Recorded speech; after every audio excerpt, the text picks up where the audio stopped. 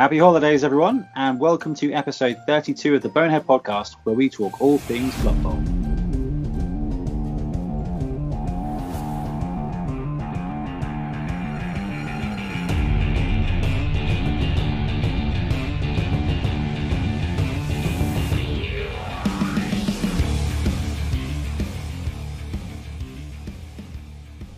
Welcome back. I'm Ben, and once again, I'm joined by Blood Tithe Ben. Merry Christmas.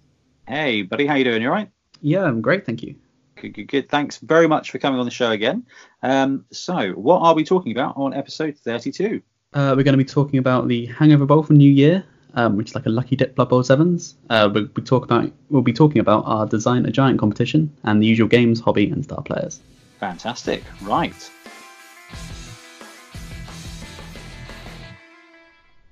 So first things first, Blood Bowl news.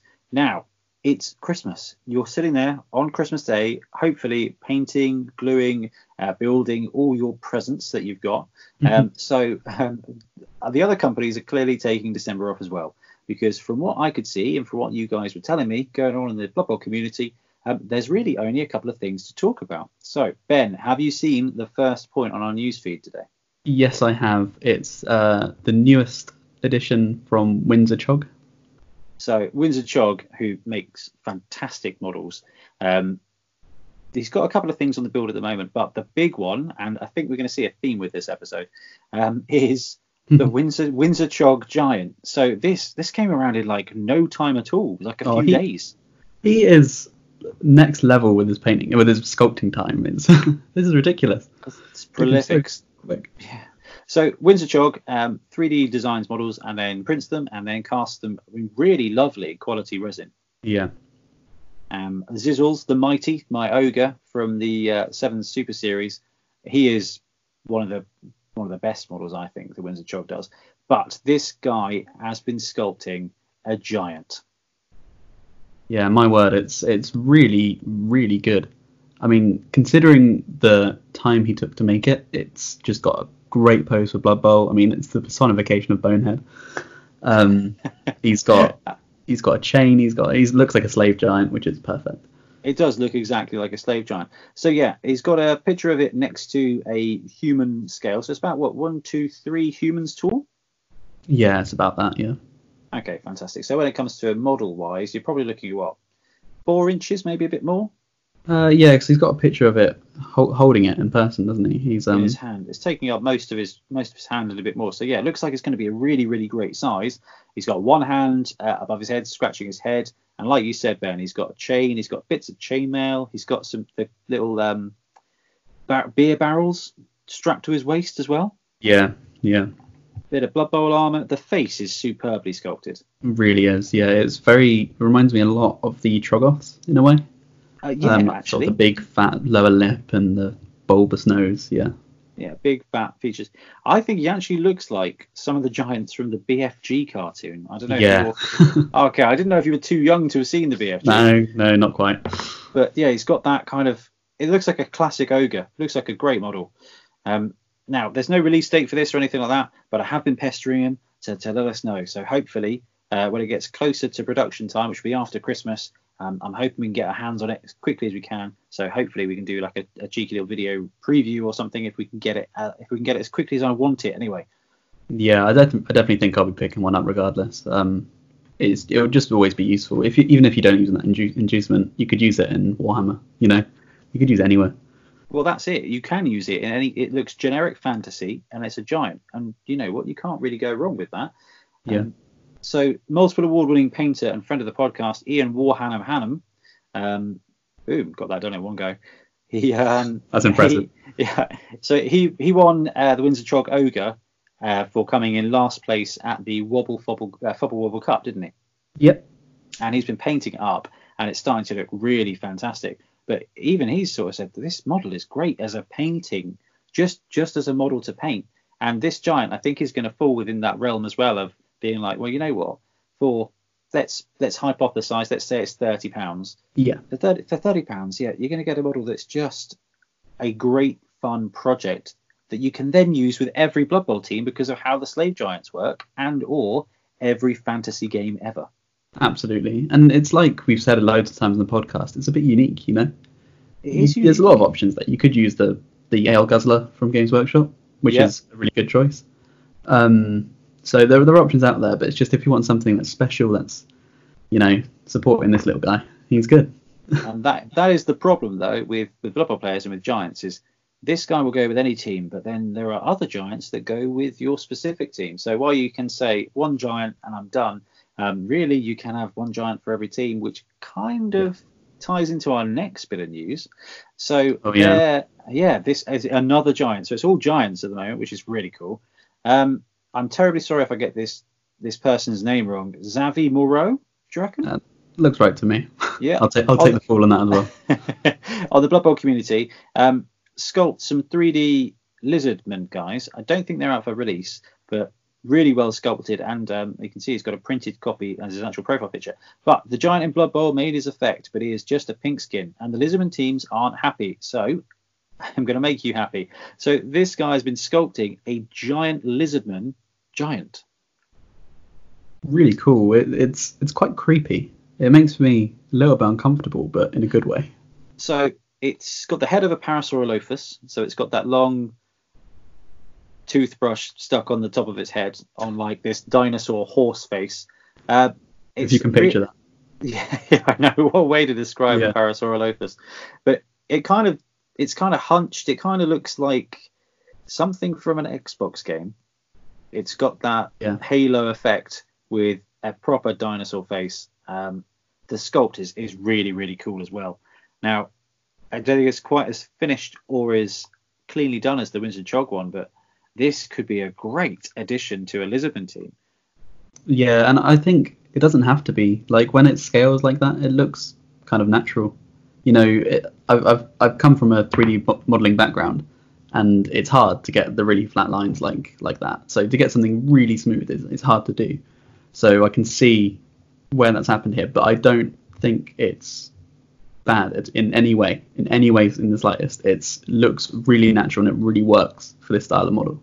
Oh, absolutely. Like the quality of the sculpt there is phenomenal. We'll have to pester Moreau to find out exactly more, because you even attempted the Forge World Challenge, didn't you? Yeah, I had to go. The Forge World Challenge wasn't quite enough for that, but maybe someday. You had to sculpt a Space Marine vehicle, and it ended up being too much like a Space Marine vehicle. Yeah, that was the feedback I received, but that's okay. That's okay. I could have done more with it in hindsight, but yeah. Yeah, I mean, clearly everybody else who's been sculpting Space Marine vehicles, I don't know. I'm pretty sure they could be described the exact same way. Yeah. Fantastic. Well, that's actually all we've got for miniatures news at the moment. But obviously, if you've pre-ordered the Chaos Dwarves, you should be receiving them around about now. You've probably got them to build and paint. But what you should be building and painting are ogres, which is exactly what I'm doing right now as we record the podcast. Got my 2 boxes of ogres, got the 2 spare to trade away with Rich. Got 1 billion Noblars, like literally 1 billion. I've how many? I built all 24 from the 2 boxes. That's obscene. You're really going hard on that. Man, I just want to be able to run an entire tiny person team. So I've been running the numbers. So you got let's say you save 3 slots for star players. Okay, so I'm thinking Brickfarth and Grotty, or Grack and Crumbleberry, the 2 for 1, and another probably giant. So that's the 3. So you need 13 Noblars, leaving 3 spaces, and then up to 7 additional Noblars for the Riotous Rookies inducement. Of course. So you need 20 Noblars. And in the box, you get 5 on each sprue. You get 5 proper Noblars, and then 1 sprawling on the ground. Going to use the sprawling on the ground one as tokens, giving me 20 Noblars, which is exactly what you need for a Noblar team in Giants. And then you know what? If for some peculiar reason I feel the need to not run Giants and actually go full Noblars, you've still got 24 to use. Yeah, I like that they included that 6 Noblars in the sprue, because I've seen people do really cool things with that sprawling one. Oh yeah, and I'm a bit gutted because I've seen people glue 2 Noblars together, because you can position them so one looks like they're on the shoulder of the other. Oh, okay. Oh, I'm gutted. I was like, oh no, I've built and based. Gosh, They are absolute doddle to build, but basing 24 little nobbers. This is like, you go to Blood Bowl and you're like, it's a skirmish game. Like, it's fantastic. It won't take that much effort. And then I'm looking at this and I'm like, I've got 6 ogres, a giant, and 24 guys on a 25 mil base. That's an army. That's a unit. This is a Warhammer Fantasy battle army. This is fantastic. Clever, Games Workshop. Very clever. Yeah. More models.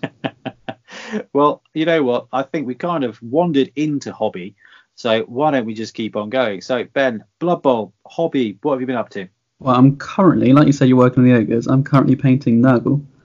Ooh, what kind of Nurgle? Blood Bowl Nurgle. Ah, yes. So yeah, this is for which we will be talking about later. We can't just keep segueing, but we'll yeah, it's for our mixed team. So I'm running ogres and orcs, ogres and orcs, Nurgle and orcs. And yeah, I mentioned it briefly on the last episode. I think doing a sort of a rusty copper verdigris kind of look. Oh yeah, how is that? Are you using pigments for that or? Yeah, a little bit of dry rust pigment. It's mainly you sort of do a base coat of typhus corrosion, slap on some greens and some of that lilac oxide, some really bright greens like, what is it? It's Gauss Blaster green, I think, edge paint. Oh, that's the extreme green. Yeah, so go really bright straight over typhus corrosion, and then dab most of it away with a towel. And then I just sort of stipple on browns and oranges and then a bit of rust and then slather it all in an oil wash, which is like it's like AK Interactive Streak and Grime. It's basically like an oil. It behaves a bit like an oil wash. And yeah, you just sort of coat it in that and it comes out all grimy and it looks good. I'll post some pictures on Facebook when they're done. Yeah, chuck them up. Do you are you doing that just for the armor or are you doing it like for the clothes as well? Or? That's just for the armor. The skin's sort of a pale green. I'm going to try and keep it uniform with the orcs as well, just because it kind of works for green skin orcs and diseased humans, try and make them match. So kind of tie them all in. Yeah, and then the cloth is red, like a dark red, corn red. Of course it's red. It's got to be Christmas, green and red. Oh, I see. Not because of Blood Tide, Ben and corn. Well, no, that is the real reason, yeah. Yeah. Well, I've got far too many red things. Red factions. I love that. You're like, because of Christmas, not because of corn. And there's going to be brass there as well, but again, that's because of Christmas. It will be brass trim, yeah. and skulls because Christmas. That's a good idea. Do you have a Christmas skull for your Christmas tree? Oh no, that's a good idea. We're gonna have to get you one. I've got that massive one left over from Tombstone tournament. I bet Tiff loves that. Where? Yeah, apparently that one's going in the outhouse. So where is it? I don't know what I've done with it actually. She's wonderful and wouldn't have binned it, but I'm sure that if I've hidden it away, she won't help me find it. Yeah. Cool. So that's for the Hangover. Well, that's for your mixed team, and like you said, we will be talking about that very shortly. But yeah, I've built and undercoated my mixed sevens team. So I was impressed. I wasn't able to be there for the draw, but did Ian draw on my behalf or did you? Yeah, he drew both for me and for you. Oh, fantastic. So I ended up with Skaven and Dark Elves, which I'm very happy with that combination. And I love those teams. So I've built my team and I mean, I've added a load of ghost bits because of so you're going for like a rusty, salty sea theme. Yeah. My guys, the backstory is that there were 2 high-performing teams that were coming into the Christmas Bowl. They were pitted to win, but a goblin, not fixer, but a bookie, basically took loads of bets that they would win, and then paid for most of their team to get murdered. Excellent. Yeah, and which obviously upset the spirits of the murdered people, who are now helping the team form a combination team to take revenge by winning the Hangover Bowl. So they're aided by the spirits of their dead teammates. So I've taken a load of Age of Sigmar. What's the ghost faction called? Nighthaunt. That's it. Thank you very much. A bunch of Nighthaunt stuff, and I've positioned it either like with the ghosts flying around the players or the players like running over the ghosts or flying through the air on the ghosts. And my favourite one is because I'm going to give leader to one of the linemen. I've got a I've got a dark elf corsair head, and because of the way the hair is swishing around on this model, I've managed to glue it so that it looks like this second ghost head is peeking out from behind the player and basically telling him what to do. It really does look good. It looks exactly like that. It's worked out really well. And really, it's just because when I painted my Tree Man team, I discovered that I love the ghost paint because it allows you to do the like the directional lighting really easily. Yeah.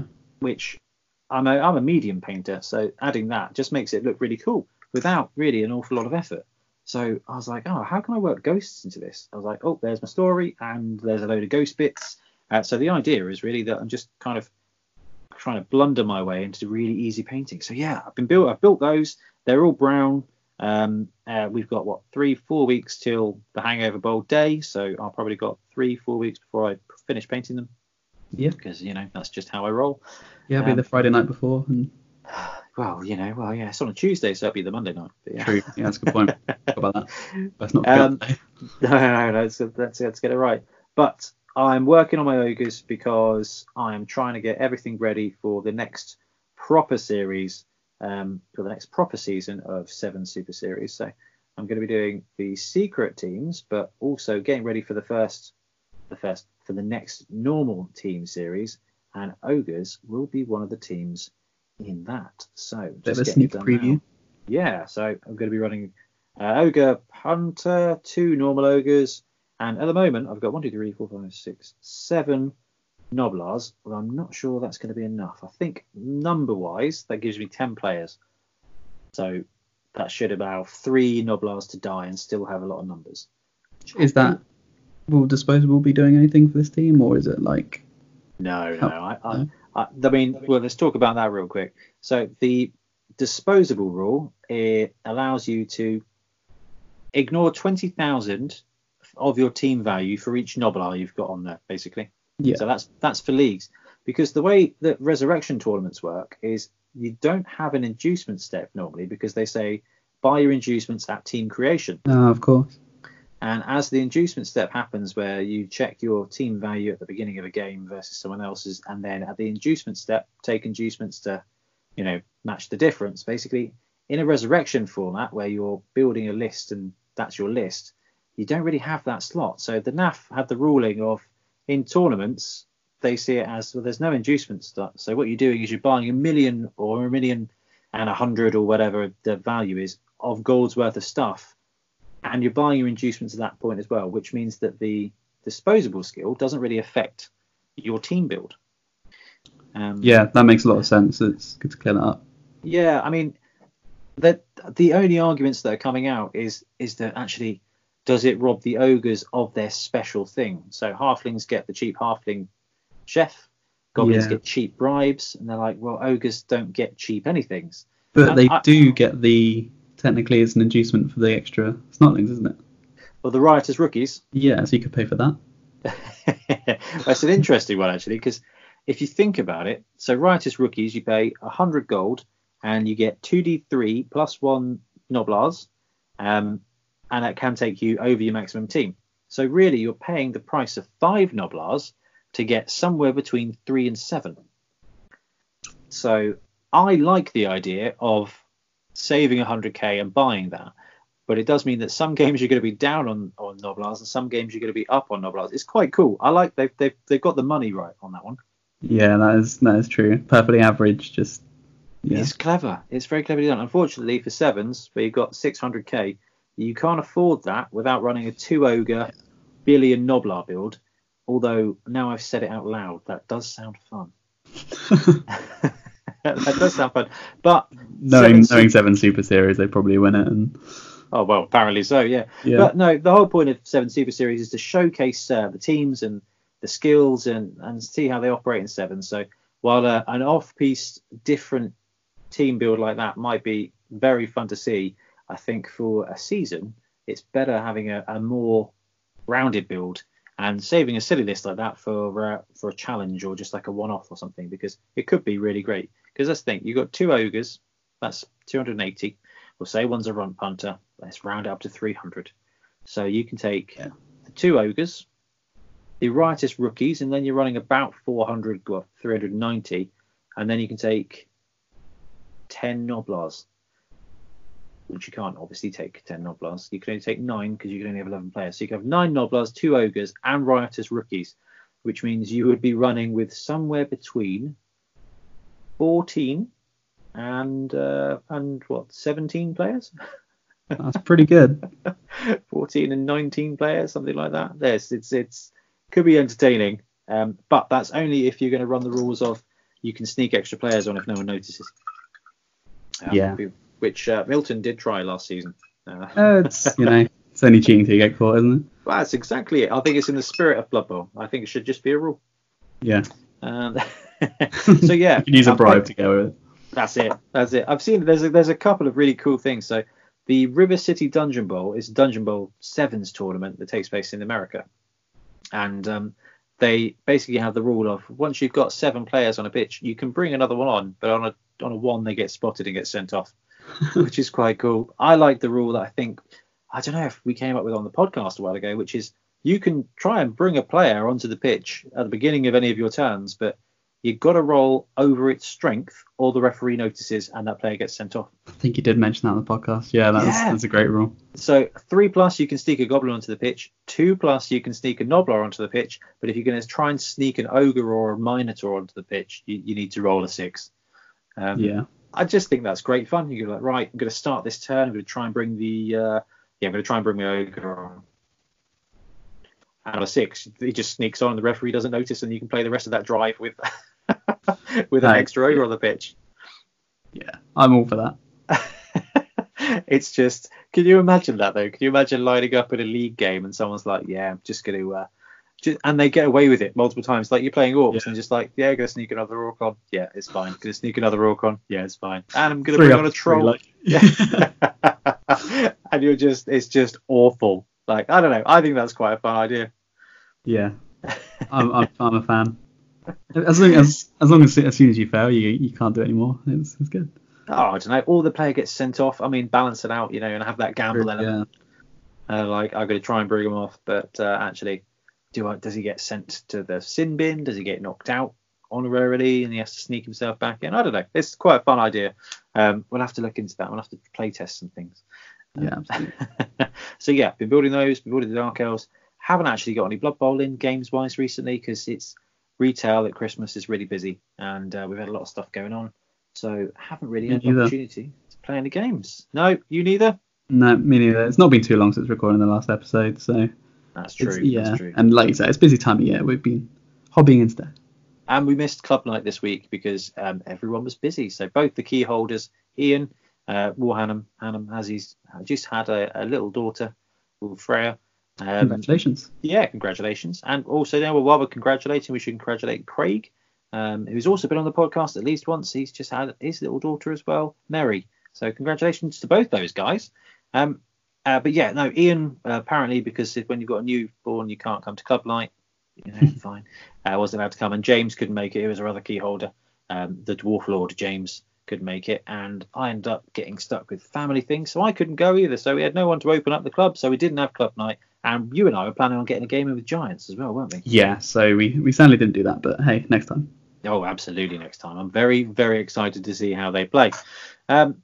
Talking of Giants. Oh, no, that's the second topic, isn't it? The first topic Getting is ahead of ourselves. Yeah, it is indeed. So before we move on to our first topic, I did pop a little shout out on the internet to say, hey, it's the Christmas episode. Does anyone have any shout outs? And I've got a few just to read out. So Mardaroa, the wannabe painter from Twitter, actually talks to us quite a lot, which is really, really cool.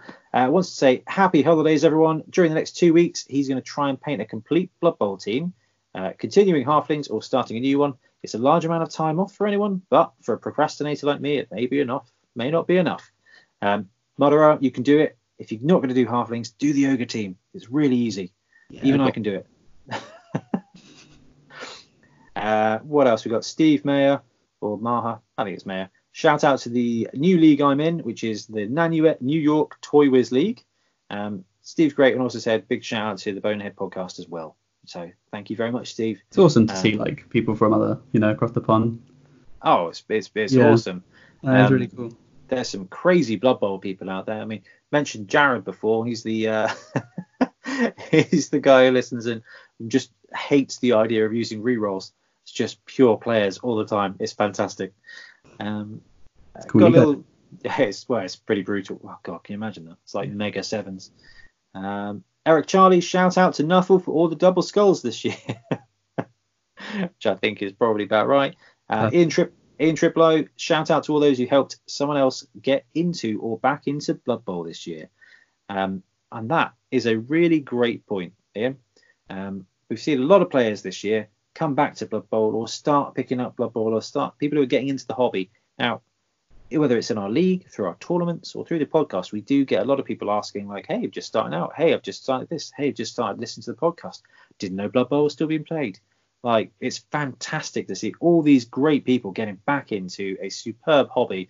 And I wanted to say a big shout out to all of you out there listening for being fantastic in the community and just helping grow this great game. And on a personal level, helping us grow at what we hope is a great podcast, because it's been lovely getting to know all of you, to talk absolute nonsense Blood Bowl ideas, and just, thank you all for being fantastic folk. Yeah, thank you also, and you guys on the podcast brought me into it, and so it's a slippery slope. It is a massively slippery slope. Just got two more to go through. Drew Creedy. So Drew comes to all of our tournaments, heck of a player, as is his son Logan, and he said, if you could please put a shout out for Logan to get off his computer and give me a game of Blood Bowl, that would be great. So Logan, if you're listening, do play some Blood Bowl, because actually, to be fair, Logan's a jolly good player as well. Oh yeah, he thrashed me in one of the tournaments. Yeah, those two are a formidable team. So actually, maybe not. Maybe stay off Blood Bowl until after our next tournament. Yeah. Nicky James, perfect. Merry Christmas to all and a Happy New Year. Bloodbrush Studio, shout out to the Boneheads. Quality content on multiple formats and multiple Blood Bowl playstyles. Happy holidays and thanks for the hard work. Thank you very much, Blunt Brush. So yes, that's just wanted to say, happy holidays. Whatever you do over the holidays, whether it's Christmas, whether it's time off, whether it's not time off, just thanks for listening. Thanks for playing. Have a great time. For at least this morning, which I'm assuming you're listening Christmas morning while you're building things, you get to listen to us talk absolute nonsense for a little bit longer.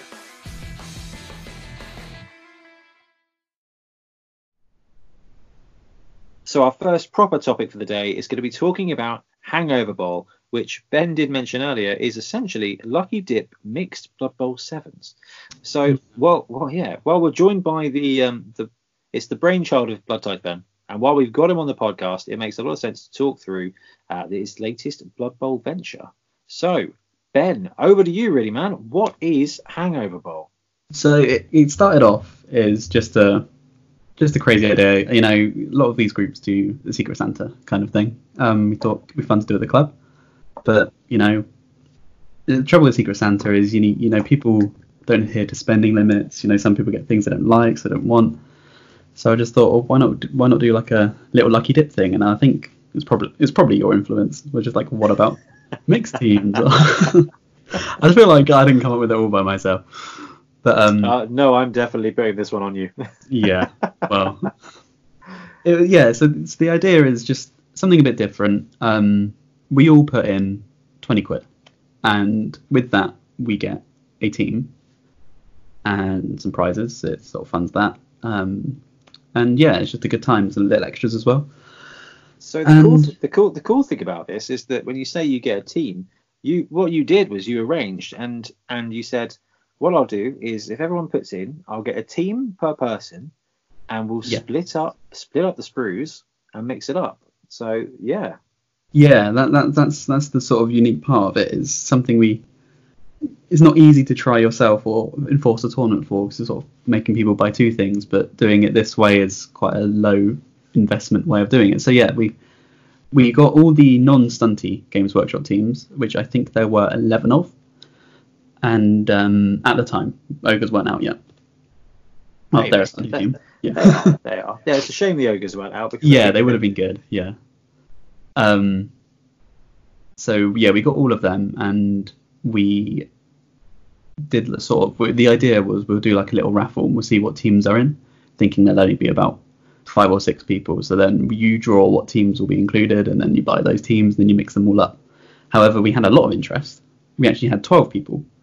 So Yeah, we had a more teams than there were. Yeah, Basically. exactly. So we're like, well, what do we do now? Because I was always going to be the mediator organising it, so I'd drop in if there were an odd number, or like stay out if there's an even.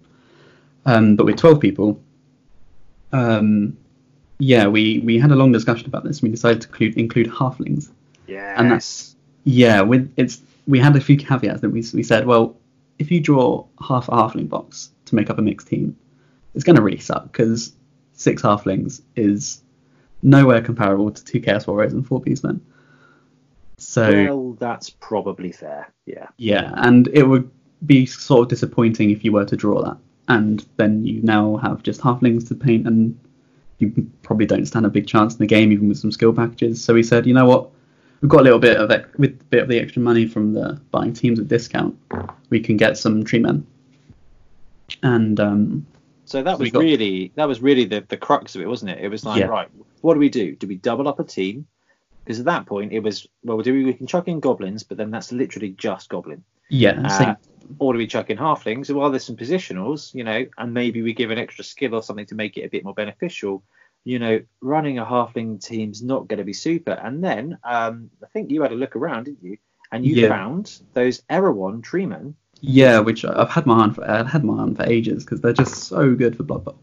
They are, and they're sold out all over the place. But you managed to swing a box. Yeah. And then which I was very happy with because it kind of swung.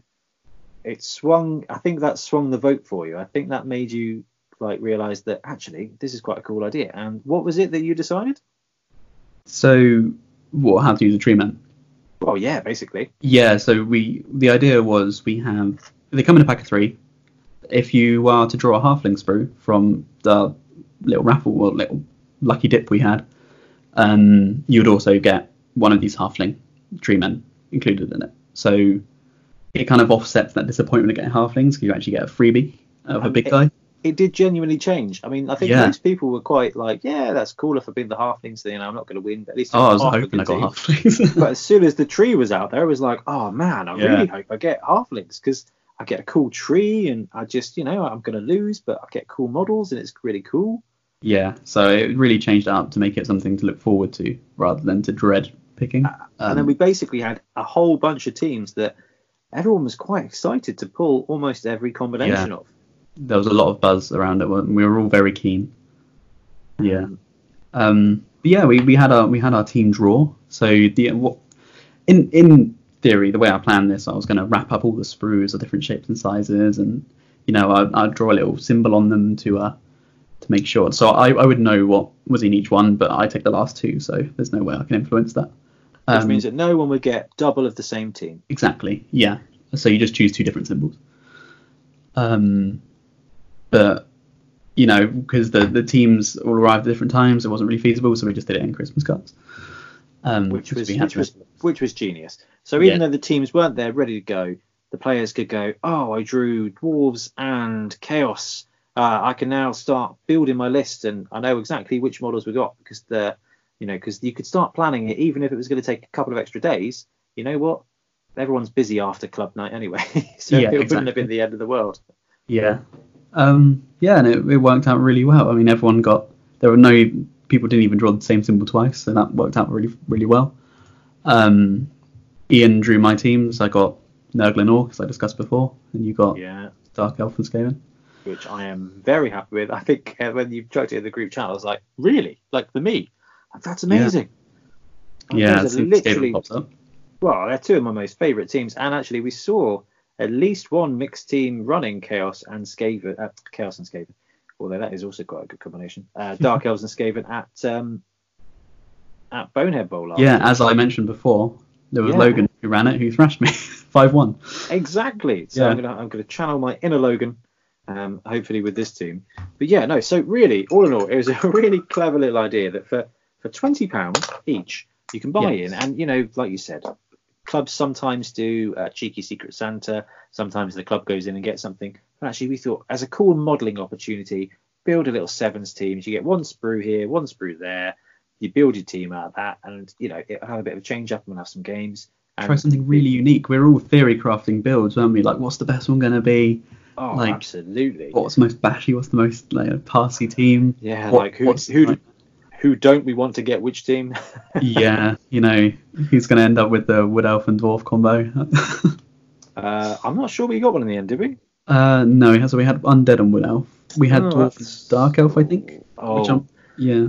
And we got Sam. Yeah, there are some cool. Yeah, there are some good combinations out there. So before we move on to talk through who pulled what were the build rules, Ben? So the build rules were 600k. So that means that for sevens that's pretty standard. Each team has to have at least 3 players from each race. So you've got a sprue from each. So you've got 6 players in most cases. Undead have 7 of each race, and you have to include at least 3 of them from each. There's a maximum of 4 positionals, so you can't have you can't just make a sevens roster of all positionals. I think that's another standard sevens rule. Is that right? That is. Yeah. I've done the caveat where you may not convert or include players from the roster that's not included on the sprue. So if you draw Dark Elf, you can't have a assassin, for instance. That's just to keep it fair. I like that. I think that's good as well. Yeah, it just means that this is just a little fun short-term hobby, and it was so random. I didn't want to include advantages for having things like you can't include like an ogre on a human team and stuff like that. Yeah, it basically keeps it as here's your sprue. You can build this. These you can use any of the players that are on your 2 sprues. With the build restrictions, and you can't use other stuff. So basically, it makes it as equally unequal across the board. Yeah, I'm fully open to you can use different miniatures as long as they represent the same models that you would have had on the sprue. It's totally fine for that. So yeah, we're not limiting it to Games Workshop models. It's just the Games Workshop sprues shows you your player pool. Yeah, and there's no expectation there for you to then go. So this is the main reason you didn't want to include halflings and goblins at the beginning, wasn't it? Because you're like, okay, you can run a goblin, but then you have to go and find a troll, which is normally great fun.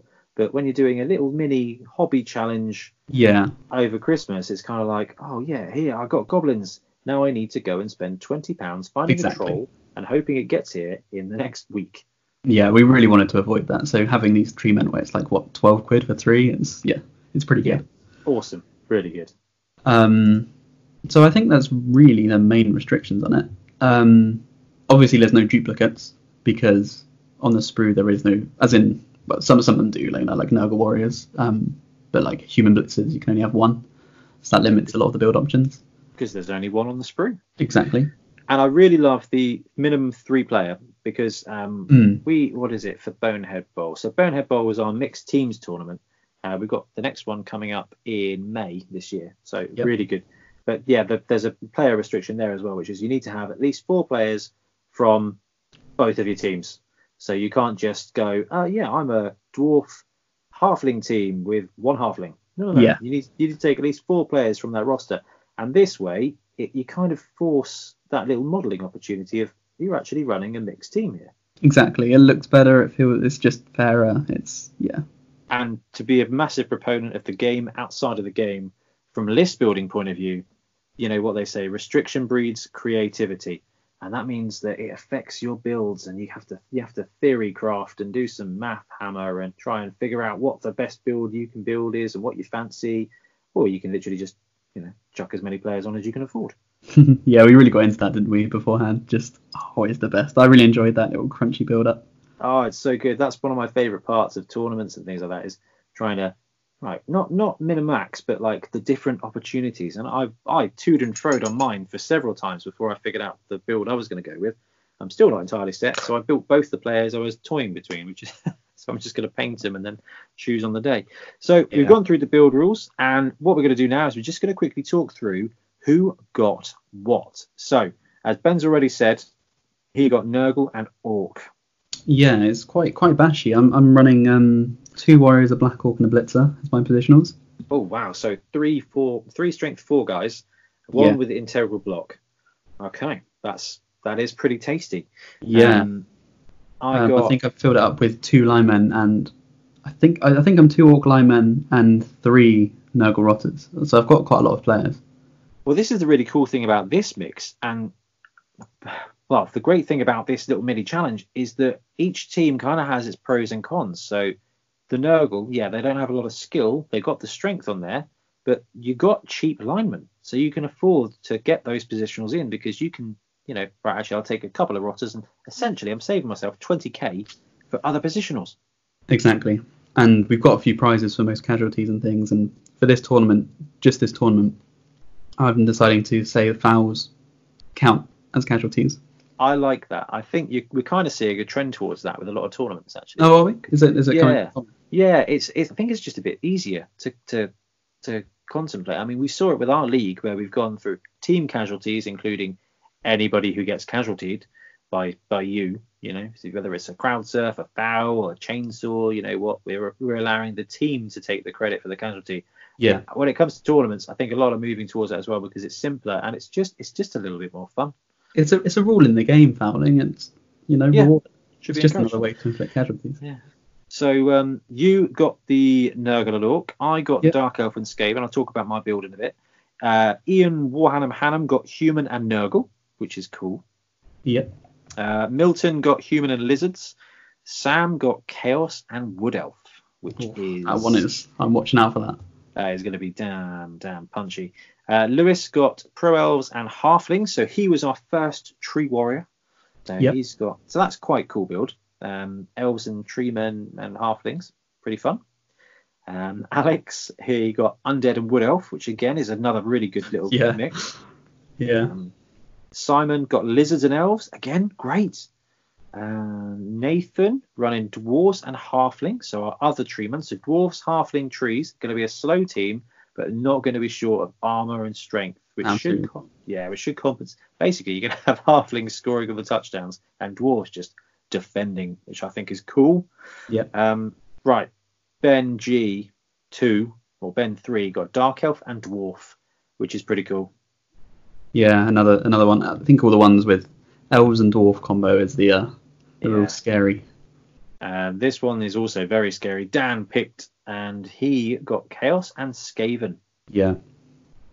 Another great choice. Yeah, another great combo. And Will got Orc and Undead, which I'm thinking is also great. So the really funny thing is you're looking at all these lists and basically every single one of these is exciting. I think. They all look good. So Orc and Undead, you're like, oh, that's going to be punchy. Chaos and Skaven, you're thinking, ooh, that could be cool. You've got a lot of muscle, you've got a lot of speed. Dark Elf, Skaven, yeah, love it. Chaos and Wood Elf, yeah, punch, speed. The ones with the Halflings though, we've actually had some good pulls. Elves and Dwarves will, they're both tier 1. Well, actually, one's tier 1, one's tier 2, but you can't go wrong with Elves. There's enough balance there to make it a really interesting individual team. So all of these teams are different. There is no duplicate team. So that's 1, 2, 3, 4, 5, 6, 7, 8, 9, 10, 11, 12 different mixed teams that we've got now out of this challenge. And I mean, there's so much variety there. I have no idea what's going to do really, really well. No, me neither. I've no idea who's going to win. Could be anything. So the cool thing about this, and I know we were talking through the build a minute ago, but the way you've tiered the skills as well is kind of honestly it's kind of a mix between how we ran sevens to do Sewer Bowl sevens last year and Bonehead Bowl basically, which is you get a leader skill to give to anybody. It's just leader, whether it's a double or a regular. That guy gets leader. Okay. Yeah.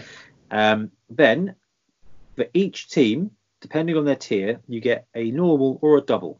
So tier 1 teams get a normal and tier 2 teams get a double. That's tier 2 or 3 now because we've got halflings in there as well. So which is really, really cool. And then just one regular skill anyway. So every team gets a leader and a normal skill. And then depending on the tier of teams in there, you'll get an extra 2 skills that are either normal, double, double. So you end up with a kind of semi-balance of those teams that drew the tier 2 get the opportunity to use a double. Now, they're not restricted between the players at all, are they, Ben? No, so if you have a Wood Elf and a Chaos team gives you the double, but you can stick it on the Wood Elf positionals. Or you can chuck all those skills on all your Chaos players, assuming you've got 4 Chaos players to chuck on, which I like, because actually it is sevens. One skill adds a bit of character to the player, but does not make them absolutely crazy. Yeah, and, absolutely. So if you do want to take that double on a Chaos Warrior and give him Claw, that's fantastic. But he doesn't have block, so you're taking a gamble. Yeah, and interestingly, I think we only had 2 teams with 2 tier 2s. What have we got? We've got Human and Nurgle from Ian, which is normal double leader. And Elves and Halflings from Lewis. Normal double leader Tree Man. Yeah, that's why I'm really quite scared of those, because Elves are already pretty good in sevens. I think if you had a sevens rank, I would think Pro Elves might be tier 1. I think Pro Elves should be tier 1. Yeah. Especially in sevens, like you say. But yeah, so he's got a couple of doubles, but then for Elves, they don't need the doubles. No, they don't.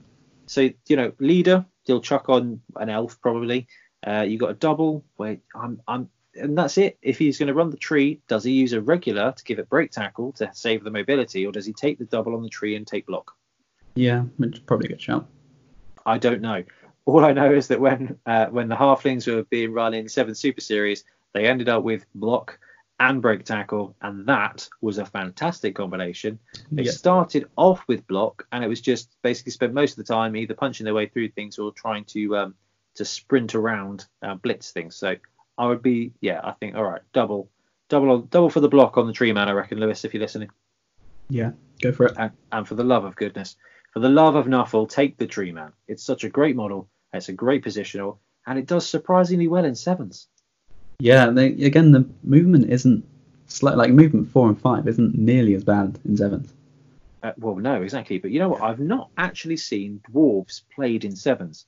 So this will be the first time we kind of see this. And a dwarf halfling team, and a dwarf dark elf team.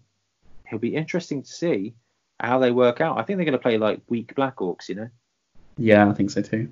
I think they're not going to be nearly the threat that they are. No, which I kind of really like. I do. I think it's going to be quite a fun thing. So those are the builds, those are the skills, and those are the teams. So what is next, Ben? That's a good point. What is next? Talk about some builds? Oh no, what's next is what do we do with the teams next? So so on the second week back of January, this is where the sort of Hangover Bowl theme comes from. It's been New Year's, everyone's had a few drinks, everything's a little bit scrambled, like your teams, and we're just there to just have a laugh. It's no drinks involved because we are a decent club. But it's just I think Ian came up with the name, probably Ian, wasn't it? Yeah.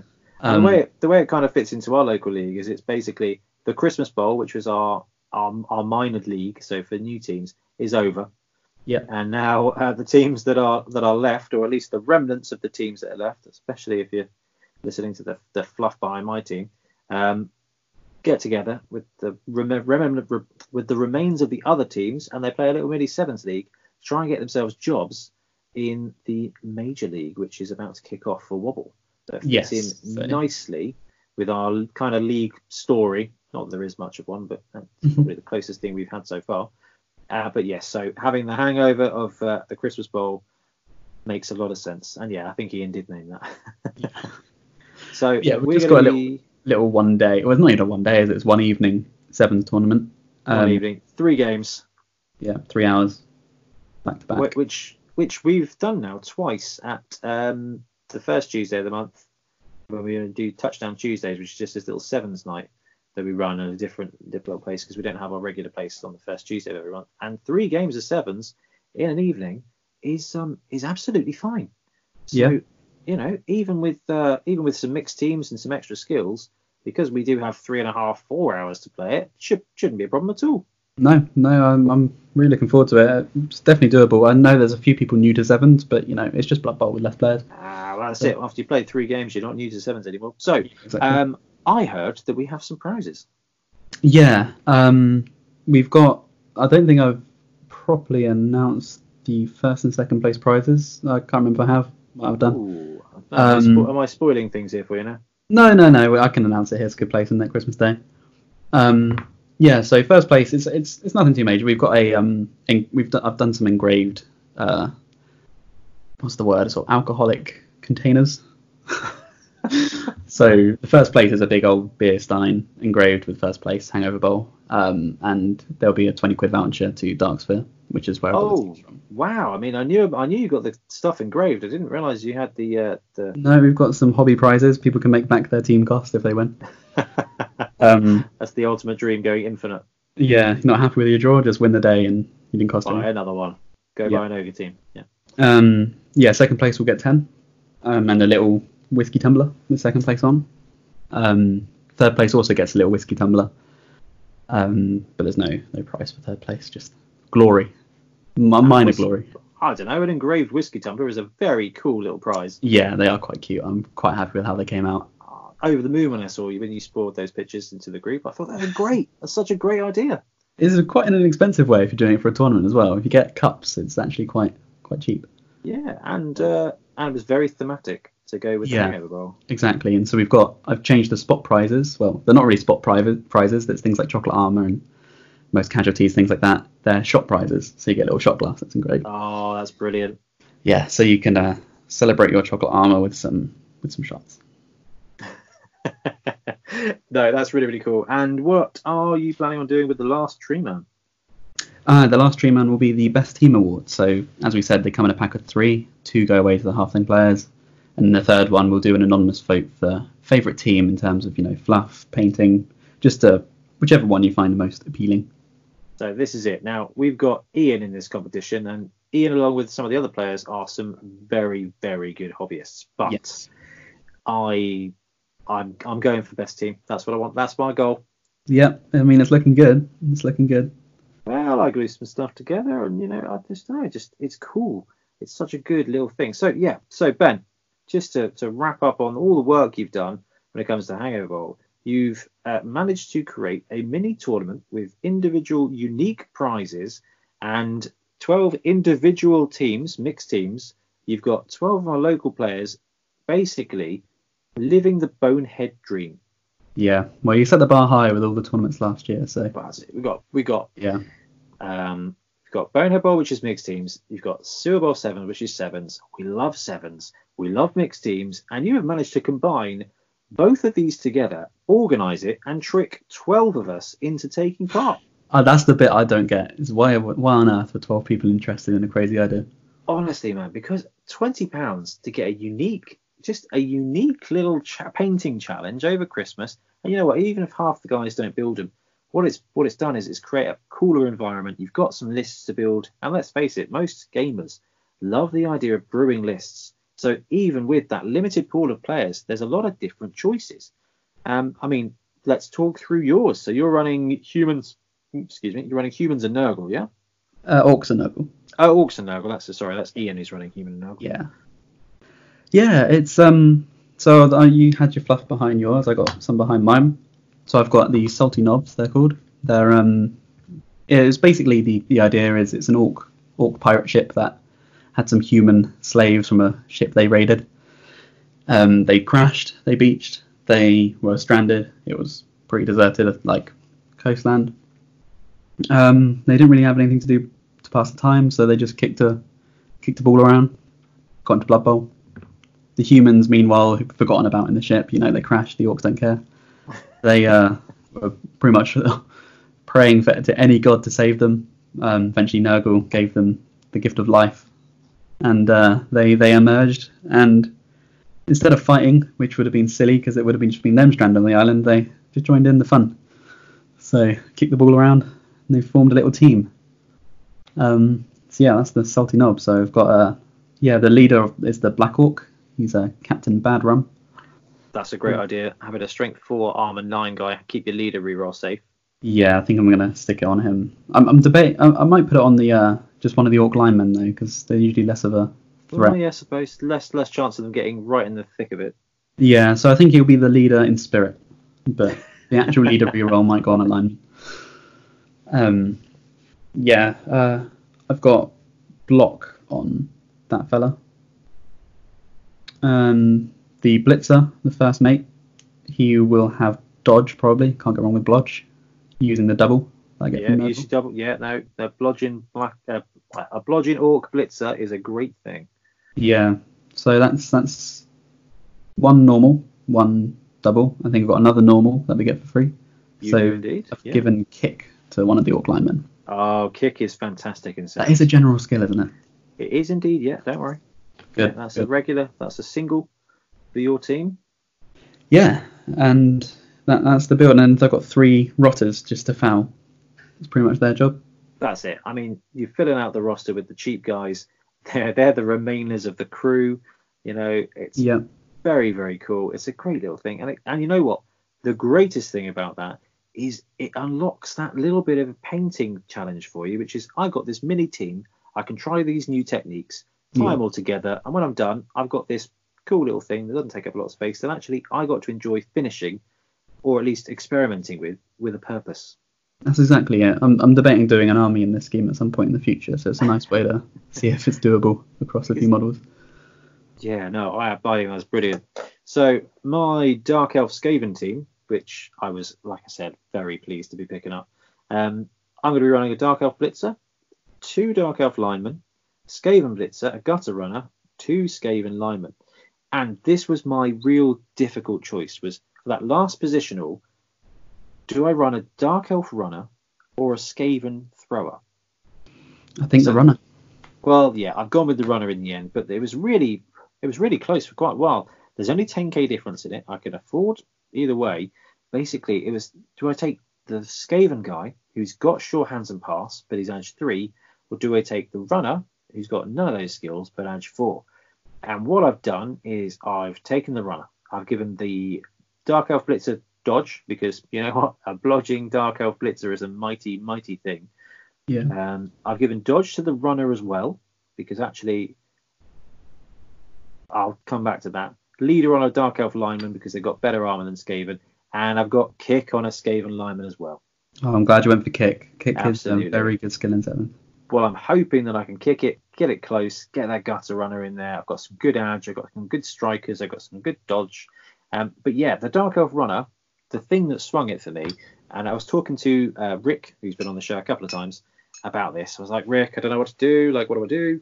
He said, well, imagine the situation where you're, trundling down the pitch at pace, going for the touchdown, and they manage to get a cheeky blitz on your runner, and he dumps off to a gutter runner. I was like, oh, okay, Rick, I'm on board with this. Exactly. Yeah, and I'll give him dodge because actually it gets him out of trouble. And if they do make that blitz on him, he can make that quick throw, and he's got less chance of actually being pasted to the ground that way round. And you know what? With a bunch of Edge 4, so I've got 1, 2, 3, 4, 5 Edge 4 players, and 1, 2, 3 of them have dodge. So if that runner does get hit, I can probably afford to spread the field, because they're all fast enough. They're all dodging away on a 2+ with a reroll. I can probably just go around. Yeah, that's like the thing with debating between the two. The sort of ended up in my head when you asked about it as well. Is the Dark Elf can pick up the ball, throw the ball, just ever so slightly worse than the thrower, but the thrower can't dodge nearly as well or dump off. That's exactly it. Yeah. Same movement, but actually the general maneuverability. And I reckon dump off is going to come in handy because I don't know if I'm going to be able to defend. I reckon there will be at least one time where that does pay off. And I just don't think you'll be able to stop them scoring. No, I agree. But the problem is, will I have anyone left afterwards? True. If I do get matched up against you, I will be it's going to be a runner. Absolutely horrific. Yeah, but that's okay. I've still got a blodging blitzer. I've got a dodge runner. It should be good. I've got a lot of movement. So it's cool. It's a really unique challenge. Like, here's these two teams, build something mighty.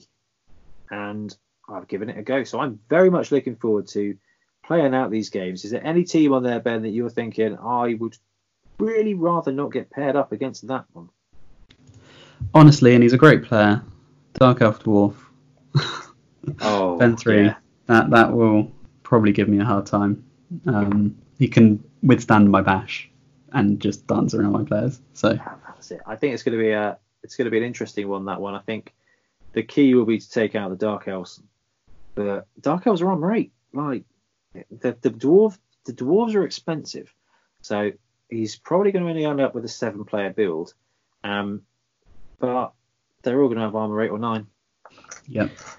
So yeah, that's going to be a tough team to beat. And which is the other one that I saw and thought, oh, that'll be fun. You know what? There's loads of them that are going to be a very interesting challenge. But Sam, our Tombstone tournament champion, and he became second in Fubble Wobble with Chaos and Wood Elf. Yeah, he's going to pipe that team to a good place, I think. Well, not only are we talking, knowing Sam, I reckon he's going to run both the Warriors for that strength 4. Oh, you got it. Yeah. But the Beastmen, so who are going to be the linemen, they're going to be blitzing at strength 4. So it's going to be, I don't know if he's going to be able to fit the War Dancer into the build, Really? I feel like it's blasphemy to take a Wood Elf team without a War Dancer, right? I just don't know if he's going to be able to afford it. He is expensive. What is he, 120? 120. The Warriors are 100, so it's going to be a tight build. Yeah. It's going to be tight. So that'll be interesting to see how that one runs out. So yes, there are some very cool teams. We're going to be running a 3-round evening. You know what? Even if 4 players can't make it, but still 8 players playing 7s, 3 games of 7s with all these individual teams. Some great little prizes, Ben. You've done a superb job organising that. Thank you so much. Because I think it's so unique, and I hope we do the same thing next year. And I hope so too. I think maybe Hangover Bowl could be a recurring thing, perhaps with a different theme each time. Well, different. Keep the Secret Santa sort of vibe, because I think that's what drove it. And let's think, since Hangover, we've got Ogres have landed, and we should be seeing a couple more teams next year. So that pool should be bigger, and either we'll fill it up with players again, like you managed this time, or actually a couple of teams won't be in there, and it will have a different meta. Yeah, that could be good. Which is really cool. Might not even be mixed. Could be even something else. Well, that's just disgraceful, but yeah. It'll probably be mixed.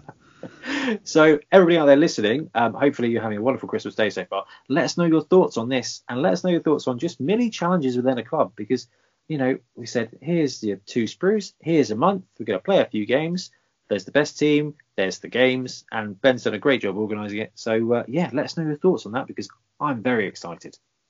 Yeah, me too. Right, let's have a look at our next topic.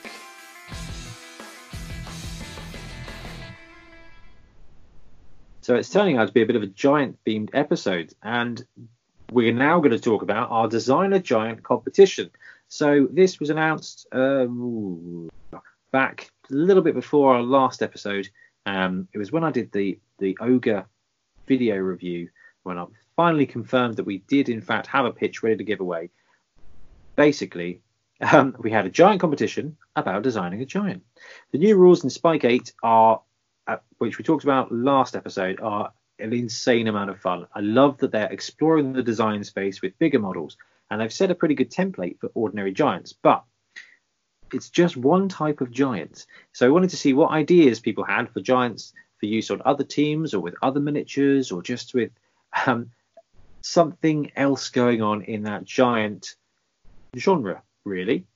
So popped out a little competition, said, hey, design us a giant, and if you're the top winner, if you're the one we really like the best, or it has been very, very close, you will win an ogre pitch, which we've got here. So the design restrictions were: the new rules for slave giants are out now, but it's just the same giant for everyone. We want to see your ideas for giant players using the new sports giant rules.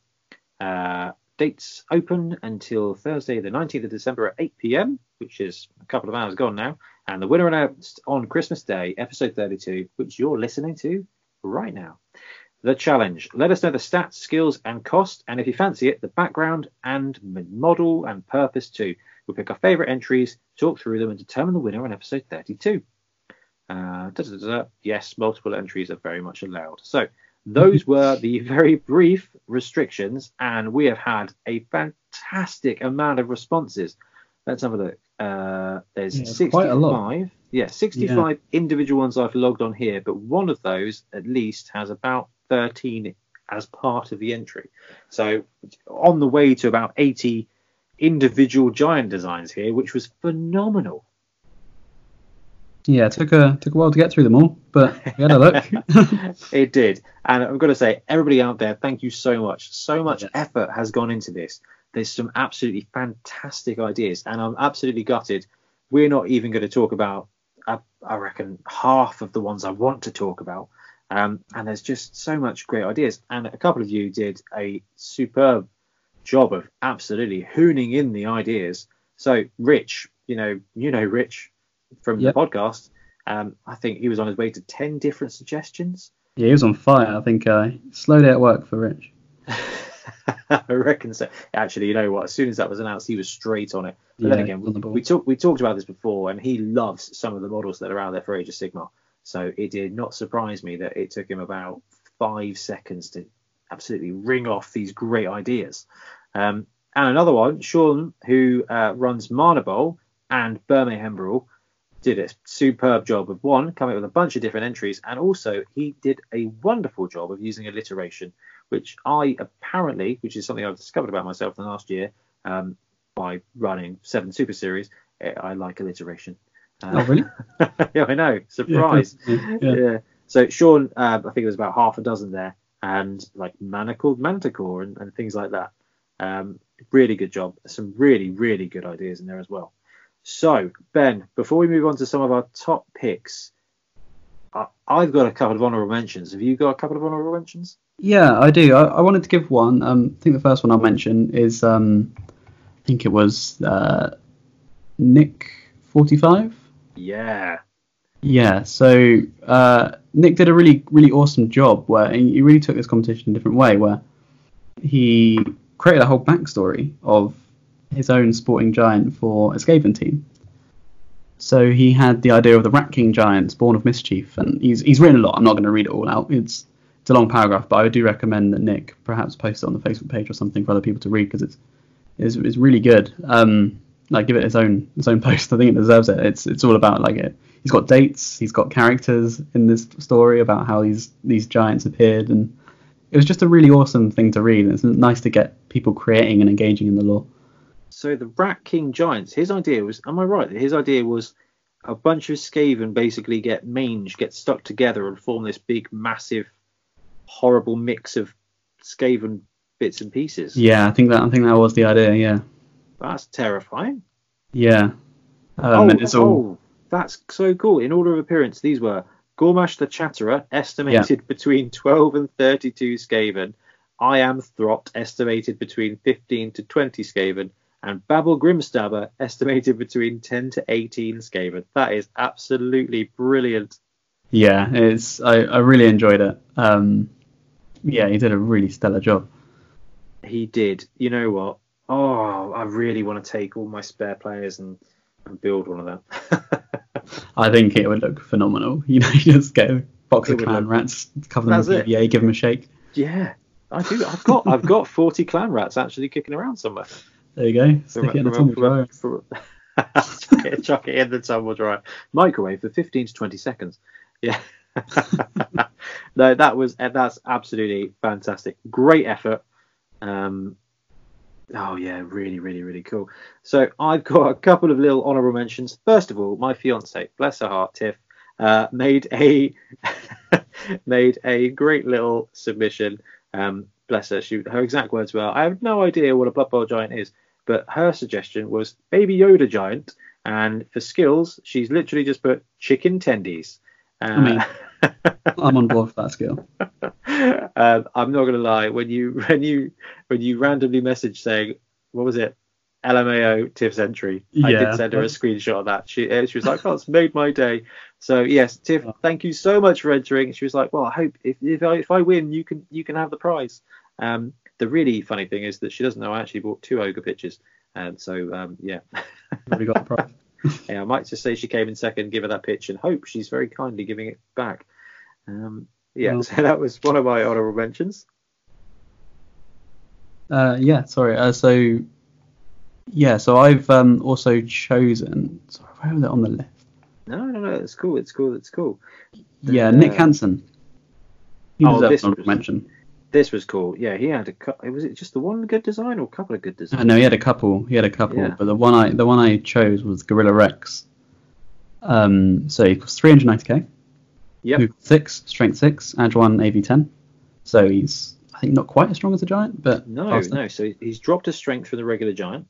Yeah, but he's movement 6, which is. Oh, is the giant movement 6? Yeah, I think the giant's movement 6 anyway. Yeah. Yeah, but he's got extra arms, which is interesting. Grab, guard, loner, mighty blow, multiple block, stand firm, and sporting giant. He's also done teams playing for Amazons and Simeon. I like the little secret team coming in there. Yeah, I mean, depending on how you feel about Simeons, yeah, it's a very cool one. Yeah. So he's given a bit of a. He's actually got some design thoughts. We can read this out and elaborate. So it's a support piece. He's there to make the rest of the team stronger. Guard is a very powerful skill. It is, especially on 2x2. So he's reduced its strength to 6 to balance it. Still strong to use multiple block against average strength teams. Grab is thematic and works with a team, which it does. I'm a big fan of Grab. It's did well in a tournament. Extra arms doesn't really do anything, but you reduced it to edge 1 to make sure it didn't. It's just there for flavour. Yeah, you never know. You get an interception on a 5+, can you? Does it work like that? I think that's still a 6. Still a 6, okay. Still a 6. Yeah, but yeah, no, he's done a great job. I do really like the design thought. So he's put there extra arms. All the players on the Simeon team have extra arms. It allows me to justify the skill combination of grab, guard, multiple block, and stand firm in his own mind. Yeah. And I just, so straight off the bat, I love that this one has guard. And he's put there, actually, guard for something that has a bigger base area is really interesting. Yeah, it is. And it's something which is, it's quite good that it's an inducement and not a player, because we'd see that often. Absolutely. I'm not sure if multiple block and grab work together, but I can't remember. I don't think they don't. Do they? I can't remember. No, I think it's probably fine, but that's quite cool as well. And it makes sense. He's got the multiple arms. He's blocking a guy, pushing him aside, blocking a guy, pushing him aside. He's got that presence and the arms there that he's stuck onto something. He's not going to get moved back, but also he's got that support, which makes all the other players around him stronger. So that was a very solid entry. Really liked that one from Nick. And I just appreciated the design thoughts behind it as well. It's good. No, absolutely. I've got a couple of other little ones to talk about. One of them's mine, and one of them's kind of linked. So Steve Mayer, who actually we gave a little Christmas shout out to at the beginning of the episode, designed this one, which is one of my favourites, but not quite in my top few. So Goblin Tank, 450,000. First of all, I love tanks. Absolutely love the Tank Museum. Love tanks. Love it. Great. Love goblins. So this is awesome. 4, 7, 1, 10. So 2 points movement slower than a regular giant. Loner, break tackle, strong arm, throw teammate. Amazing. Thick skull, secret weapon, mighty blow, bombardier, no hands, stand firm, and nerves of steel. Is that all? Yeah, well, yeah. No. So this is really cool. So tired of feeling squishy, one smart goblin decided to take a lesson from the dwarves and put a goblin twist on it. Designed to do 2 things: fire goblins and make tracks. This thing does its job until a ref can get a handle on it. So it is more expensive than a giant, but has the bombardier skill. It has strong arm, which I'm not sure actually helps with bombardier, but still, it will help with throw teammate, and has got nerves of steel as well. So this thing drives around and will just either throw a goblin or throw a bomb, and then gets sent off because it's a secret weapon. So it's such a funny idea. It's such a cool idea. I really love it. And Ben, can you think of any models where you could use for a Goblin Tank? Goblin Tank. The Grot tanks could work. Oh, definitely Grot tanks. They're quite little though. Maybe the Mega Tank, but that's a bit big. Oh, is that the big one you've got? The big ship-looking thing. Oh, that's a shame. So we kind of need it. Would the Goblin Tank fit with the Grot I think tanks? A Grot Tank would actually be good. I think they might be on 50mm bases actually. So. Well, there you go. The giant, we're looking at 60 to 70mm base. So, could be quite cool. I love that one from Steve. And it kind of ties into now. Ben, you've made an entry, and we are going to talk about that. There's no escaping it. I don't think we should then. So I'm not sure if this was before Ben realised he was going to be on the show for this episode or not, but Ben did try and push the boundaries as much as possible and chucked up a suggestion there for a Lehman Russ Executioner battle tank as an option. Yeah, so I think the design behind this was that, I think you said yourself Blood Bowl was missing tanks, and I think it could work. It's I think it's fair, it's balanced. I think it was armor 17 or something like that. It was armor 16, 750k, strength 10. And it's got a secret weapon which I approve of, and of course everyone's favourite skill, the Executioner pattern Plasma Destroyer. I think it's I think there's a few pages of rules for that one, but it's quite balanced actually. So disappointingly, because you're on the show, you're not eligible to win, but otherwise that would have been a really good one up there. Yeah, I had hopes. I love it. So the one I put together, and this is when I was thinking about the rules and what we could do with them, is the Killdozer. So this is mentioned in some fluff from back in 2nd edition. I don't know, didn't I put it on there? I did. So arch rivals of the Dwarf Giants, the Warhammerers, are most interesting to us because of their perpetual insistence in breaking the rules in the most obvious and flamboyant ways. Their use of explosives and high-caliber breech-loading cannons as part of their passing play is just 1 point. These guys are playing dangerous. What's worse, they don't know when to stop, which is when accidents always seem to happen. Here we go. In the Blood Bowl final, only 2 years ago, the Warhammers were 2-0 up against the Champions of Death when the legendary trio of Blitzers... No, that's about them blowing stuff up. Here we go. Just last year, the team was suspended from 3 games for illegal use of a bulldozer. And there's a great little bit of art there. And basically, my idea for this was the Killdozer. So movement 2, strength 9, edge 1, armor 10. Bonehead, not even dwarf war machines always work. Juggernaut, it's still a Killdozer. Mighty Blow, put in the kill and Killdozer. Dirty Player, it's going to run stuff over. Sporting Giant, movement 2, but it's got sprint. So I've chucked sprint on there. So it's movement 2, but you can take up to 3 go for it. This thing probably should have break tackle. But the key for me is I thought, what would happen if you put ball and chain on a giant? Yeah, it's an interesting thought. Because, you've got that random movement. So I can see this dwarf bulldozer just chugging along in a semi-random direction, just destroying things as it goes along. And that 3 go for it's from sprint. How bloodthirsty are you? Do you redline it and risk it exploding? I just thought the ball and chain on a giant model, it could be real interesting. Yeah, how would you move it with the throwing template?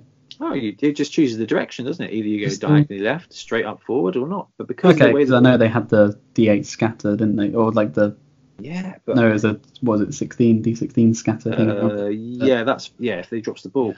But but basically what it means is you're moving forward in a random direction and you're making blocks on both players that you're moving into, which is quite cool. Yeah, could do some damage to your own guys with that.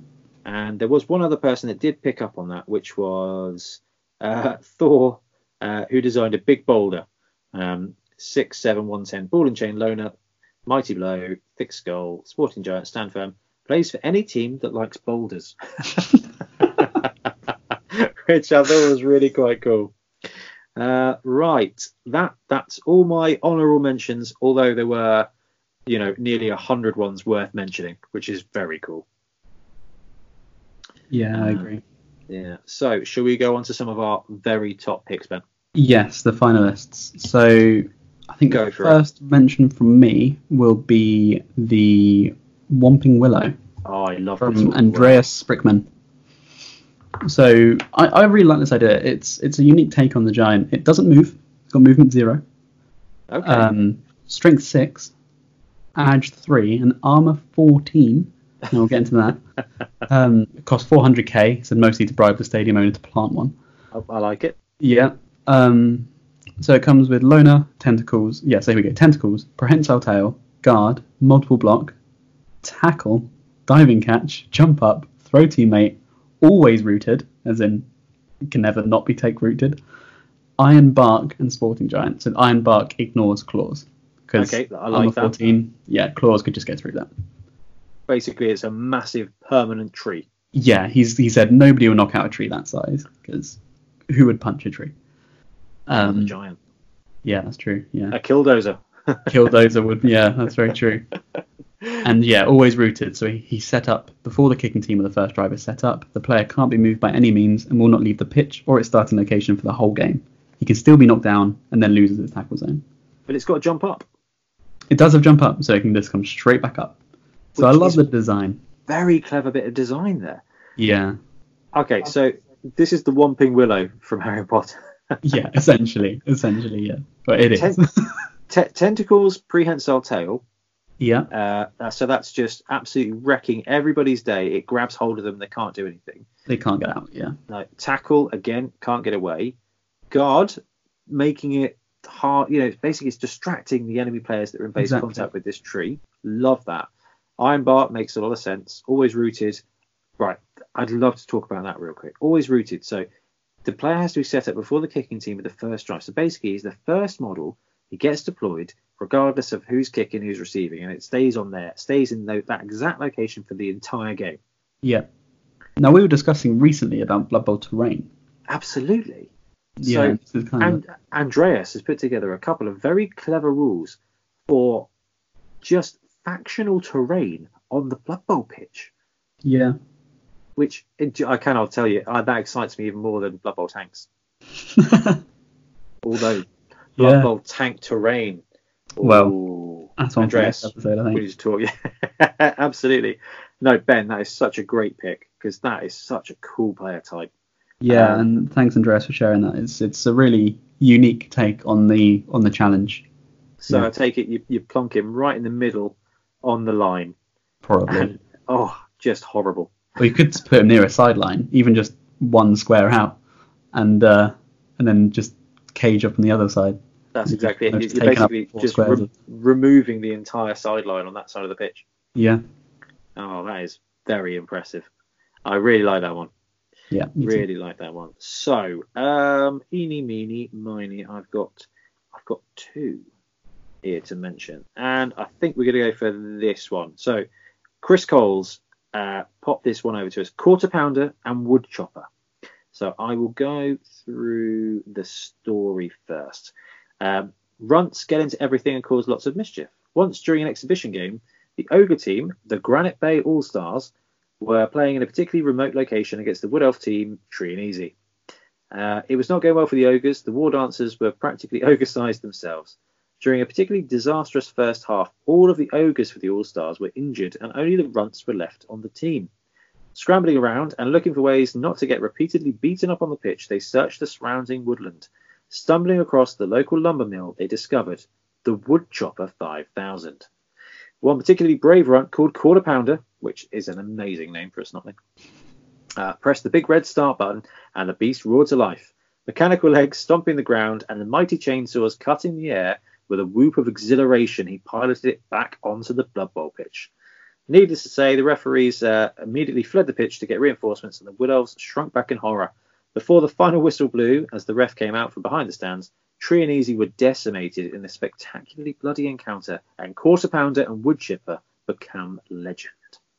That backstory, fantastic. Yes, so good. So he's put the model. A model for this could be a killer can with 2 combat weapons, or I imagine an Alien 2 servo loader type of style of machine, which I think is absolutely cool. So let's have a look at the rules for this one now. We're getting a lot of goblin machines in this, which I think is very, very, very cool bit of design. Yeah. Right, so Quarter Pounder and Wood Chopper, 6, 7, 2, 10, which I think is the same stats as a giant. Is that right? Yeah, I think it is. Giants 2. Yeah. Actually. Maybe there might be armor 9, but yeah, this guy is skills, no hands, due to chainsaw hands. Chainsaw, because giant chainsaw hands. Multiple block, 2 chainsaw hands. Yeah. I love it. I'm loving this, Chris. Right. Loner, obviously. Sporting rules. Sporting giant, standard rules. Stand firm. You try pushing a few tons of scrap metal around. Bonehead, piloted by runts. Yeah, no, tick, Chris. Foul appearance. I'd be scared of a huge mechanical thing trying to saw my legs off. Yeah, Yeah. absolutely. Secret weapon. The ref would never allow such a mechanical monster to stay on for long. Mechanical nightmare. Due to the confusing controls inside and the fact it's being piloted by a runt, successful bonehead rolls must be re-rolled, which is cool.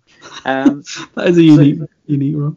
It's not a bad. That's actually quite a clever little rule. You're not Yeah. adding rules. You're just kind of making the bonehead roll a little tougher. Yeah, no, love it. That was the design for that. So first of all, I love the killer cam model from 40k. The idea of running one on the Blood Bowl pitch, especially on an ogre team. Oh no, I know what I'm buying for Christmas now. God, there's so much modelling out of this. So I love this design. I thought absolutely brilliant. So I didn't put a cost on it, so I'm assuming it's 400. But secret weapon obviously makes it very, very tricky. But yeah, Chris, superb design work there. Loved that one. Yeah, thanks, Chris. Okay, do you want to hit your second one, Ben? Yep. So my personal second place, is the Abbey Rose Ward with Nurgle Slug. Yeah, this one was great. I really like the little tagline of when they said huge growth foot, I wasn't expecting a lesson in Lime ecology, by Jim. Yeah, so it was a classic Blood Bowl 2 little tagline.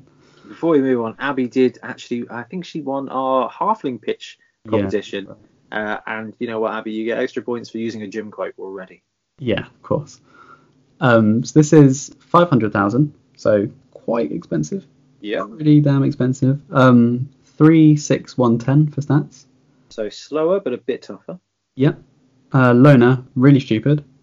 Again, tentacles. Disturbing presence, foul appearance, no hands, mighty blow, Nurgle's rot. So it's essentially a beast of Nurgle. It is a massive beast of Nurgle. So yes. However, it's got an extra skill called Slime Trail. And this is where I really enjoyed this. So Slime Trail is mark each square over which the Nurgle slug moves with the provided green slime tiles, so even getting a bit of, box design in there. Pretend they came with a mini. Oh yeah, that's great. Yeah. Until the start of your next turn, all players, including your own, must make a dodge roll at their base agility to pass through a space with a green tile. If the player passes the dodge roll, they continue moving as normal. If they fail, they fall in the square they were trying to pass through. Remove that tile and roll armor and injury as normal. At the start of your next turn, remove all the tiles. And then when it moves again, you replace them. So I did really enjoy that idea of you sort of creating tackle zones as you move, temporary tackle zones. And you know really what? So it's only movement 3, so it's not going to make a huge amount of tokens unless you are absolutely going for it like a beast of Nurgle. But yeah, you're right. That is such a beautiful little design. That's such a great idea. It's just there to be a nuisance. Absolutely. There to be a nuisance. I mean, Beast of Nurgle are great. They're not the best big guy by a long shot, but actually when you put them on the line, that strength and everything like that. And this one now is running strength 6 with has it got multiple block? It doesn't have multiple block. No, that's true. But maybe it should. I think it probably should, just especially at 500. Well, that's exactly it. I love that they got a little bit of fluff on there as well. Yeah, so they start off as tiny, mundane menaces that wreck the cabbage farms of many a Bretonian peasant. If a slug is particularly adept at terrorizing the average mortal, eats a prized vegetable, leaves slime in a work boot, lays eggs in your signal crystal so Cabal Vision doesn't come through right, then Papa Nurgle may choose to bless them with his rotten vegetables from his own garden. After feasting on these vegetables and bountiful compost Nurgle is offered, the slug will grow to colossal proportions, ripe and ready to bulldoze both greenhouses and unfortunate Blood Bowl players. I always love a bit of fluff. That's great. And the picture is quite fun too. Yeah. Where's that picture from? I can't remember, but it looks like a D&D kind of picture. It does. So all of these, I think almost all of these were just in one of the Facebook threads. So if you wanted to have a look, follow our page, find the giant competition one, and you can read all of them and have a look at some of the pictures that the guys have chucked in there as well. Yeah, absolutely. One thing I will probably amend on this character if it was to become a thing, on this player, would be Nurgle's rot. It says it affects your own team. I'd say unless you're Nurgle, because I think Nurgle should be able to move through Nurgle's rot quite happily. Nurgle's rot? What? What? Huh? So the slime trail. It says you need to make a dodge. Even your own players need to make a dodge roll through it. I think Nurgle could ignore that because they just traipse through it. They'll swim through that. I like that. I like the idea of introducing little slime tokens on there. I think that's quite fun. Yeah, perfect. Okie dokie. So my second top call is actually by Ian Warhannam, and I think it's great design, but he's also tugged at my heartstrings here. No, it's not another tank, but it is the Giants of Albion. Now, I think I've talked about this a couple of times in the podcast. The Albion campaign for Warhammer was just one of my favourite settings. It's just on a horrible, horrible island. You've got Ben Beasts, you've got giants, you've got mist, you've got British weather. It's just a great setting. And there were a couple of ogres that came from Albion that were dogs of war back in the day. So there were regiments of renown. You could hire them as mercenaries for your Warhammer armies in Warhammer. And there was this one set that was 2 giants and a druid. And the giants were called... I can't remember what they were called, but he's based this character design, these characters, on this. So the Brothers Dim, Giants of Albion, 650k, and that's 650k for 2 giants. So he's pushed it a bit. So we've got 2 different ones that come as a team. So Golgo, the first one, 6629, so a bit weaker, which is because there's 2 of them. This one is Always Hungry, Bonehead, Juggernaut, Loner, Mighty Blow, Multiple Block, Sporting Giant, Throw Teammate, and Stuff in My... ... Okay, so use your imagination for that one. Yeah, so this one stuffs things away. So Stuff in My as a special skill. With his mind ever on his next meal, Golgo knows how to both have his player and eat it. Instead of tenderizing his unfortunate victim there and then, Golgo may instead try to stash them in an unmentionable place for later. When a player with the skill performs a block action, they may declare they will try and stuff their target somewhere unpleasant. The target of this block is treated as having +2 strength in the same way as being blocked by multiple block. If the block results in the target player being knocked down, but not as part of a both down result, instead of making an armor roll, the target of the block must pass an unmodified agility test or end up in a bag or worse. If this roll has failed, the player is immediately placed in the reserves box as they spend the remainder of the drive fighting their way free. If the test is passed, the player remains on the pitch in the knockdown position. No injury roll is made. This skill may only be used against a player with strength 3 or less. The skill may not be used in conjunction with multiple block. So one of your giants likes to stash players away. So it's an interesting one because you can do multiple block, do it normal, just try and murderize people, or you can just pick on one guy and hopefully you can just basically remove him for the rest of the drive immediately. Yeah, it did make me laugh. It's just a really great idea. I think he's taken inspiration from the Ale Guzzler Gargant as well. Or, absolutely. Behead does something similar in Warhammer. Yeah. And in the Warhammer days, the giants, this is what they worked for as well. But because there's a second one, there's Bolgo, who is 6629 again. Always Hungry, Bonehead, Juggernaut, Loner, Mighty Blow, Multiple Block, Sporting Giant, Throw Teammate, and Hurl Boulder. And this bit I really liked. So Hurl Boulder. The pitches of Albion are littered with jagged rocks and standing stones, which Albion is. The giants of the Isles have perfected the art of hurling large chunks of earth and boulders at their opposition, and often their own players. Bolgo may attempt to rip up part of the pitch or surrounding stands, including spectators, and hurl them in the same manner as a bombardier throwing a bomb, with the following exceptions. A hurled boulder may never be caught or intercepted, and a modifier of +1 is applied to all armor rolls made against knockdown players if the boulder landed in that player's square, including as a result of a fumble. So basically, it becomes a bombardier throwing bits of the pitch that have Mighty Blow. It's pretty mental. It is really cool. I absolutely love that idea. And on the throwing rocks thing, that was actually one of Rich's really good ideas as well. Was using the Cygor or something. Yeah, the Cygor, who is modelled with this massive rock. He had a very similar rule for that, which was it's like a fireball, except it has a massive area of effect. So Ian, that's fantastic. 2 of my favourite characters from actual Warhammer, and just the idea of actually taking for one inducement 2 giants that work together, and they work slightly differently. You've got basically a bombardier giant and a giant with a hoarding problem. I think it's brilliant. I think it's brilliant. Absolutely think it's brilliant. So that covers some of our top choices. But are you in agreement with me on this one, Ben? Yeah, I am. I don't think I couldn't be. So while we had some fantastic entries with some absolutely awesome design ideas and loads of effort put in by a lot of people, we do have a winner. And we were prepared to do a roll-off, but actually we talked it through and it's close. But the winner of our competition and therefore of our ogre pitch is going to be Robert Williams-Day, who's actually a friend of the podcast, Rob, over in Wales. He runs North Wales Carnage Cup and the Secret Carnage Cup as well.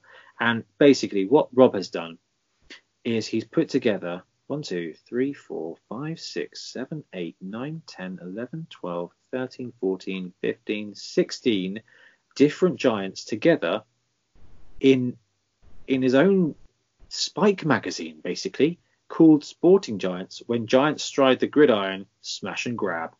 And basically, from what Rob started to do is, off the back of this competition, is make a Giants rules supplement for Blood Bowl. It's so good. I just was stunned when you showed me this. I couldn't believe it. I couldn't believe how quick. I think Rob makes Spike magazines quicker than Windsor Chog makes Giants. Yeah, that's impressive. Exactly. So what we've got here, and Rob, even as part of his entry, was like, hey, I put this together. I'm going to release it as soon as I'm happy with it as well, because it's such a great thing. With the release of Spike Journal 8 Ogres, my mind naturally turned to fitting Giants into the tournaments I run. I quickly decided the North Wales Carnage Cup and Gauntlet Thread were not the place, but Secret Carnage might be. Secret Carnage is a celebration of all things creative, and these giant rules seem to fit that. A giant canvas for creativity. To get the most out of such a stupid plan, there should be as wide range of giants as possible, including other creatures like arachnorok spiders or all sorts. So basically, he's put a load of great ideas together. My thoughts. I was putting together when I saw the Bonehead podcast were running a giant design competition. So what you're seeing here is a combination of what he wanted to do and basically trying to win the competition, and he's done a super job. So part of this, and I know he's going to share this with people because he said he will, is in there. If you've got ideas, email them over to him, as I think he's probably going to go through our competition and talk to some people to see if he can rob their ideas. But he's got rules for a slave giant, bone giant, a troll king, a giant spider, chaos giant, squig, the giant squig, the Glockkin, Vermin Lord, Hellpit Abomination, Cockatrice, Tree Lord, Hydra Griffin, the Triceratops thing from Lizards, and a steam tank. So he did manage to get a tank in there as well. Got to have the tank.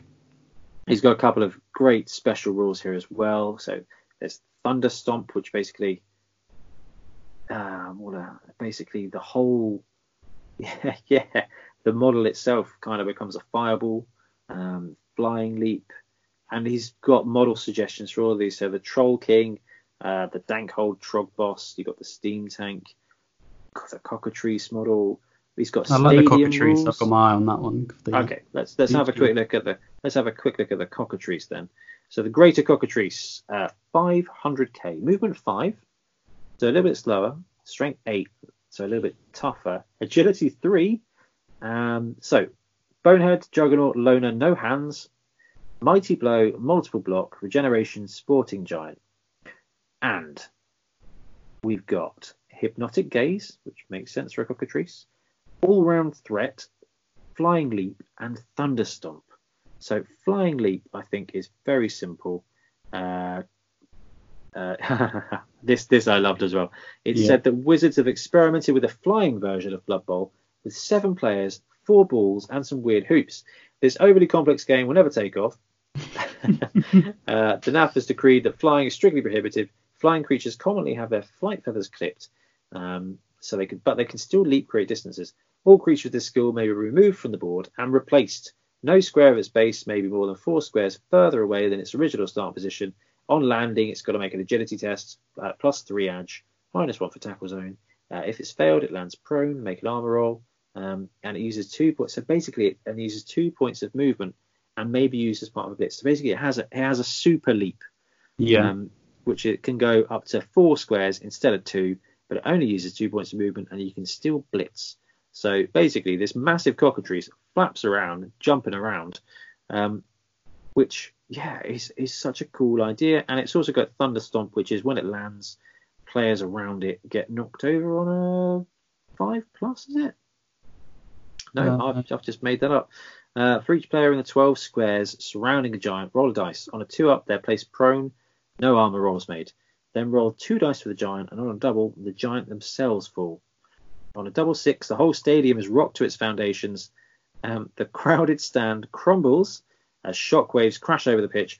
Roll for each player on the pitch, and on a 5+, they're placed prone. And then re-roll fame to work out how many fans survived.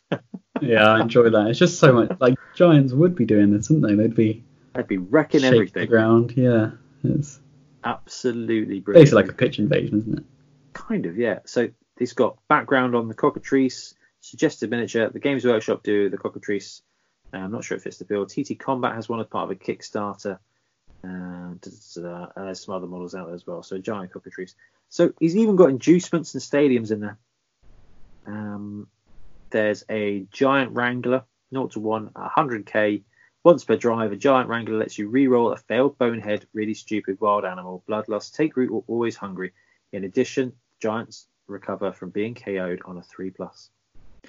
And so absolutely incredible. He's even put together giant teams, which is new. So you've got giant pokers, you've got 0-4 giants, and a bull giant, which is an even bigger giant.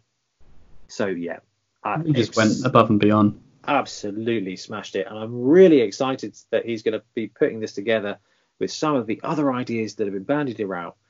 So we're looking for killdozers here, Rob, and release that as like a tournament, not expansion, but a tournament supplement, so that people can just go absolutely nuts with giants and have a great starting place for giant rules.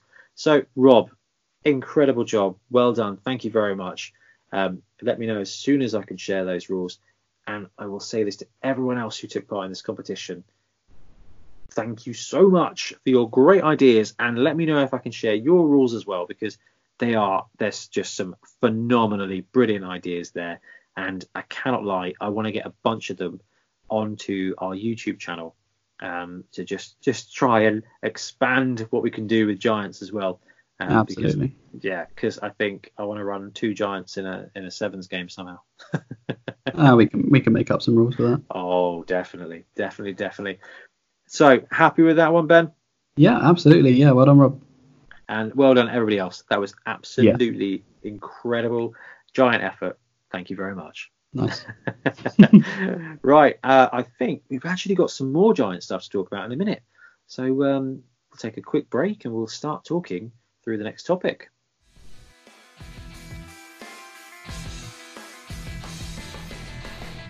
So this is the point where we would normally talk about the star player of the episode.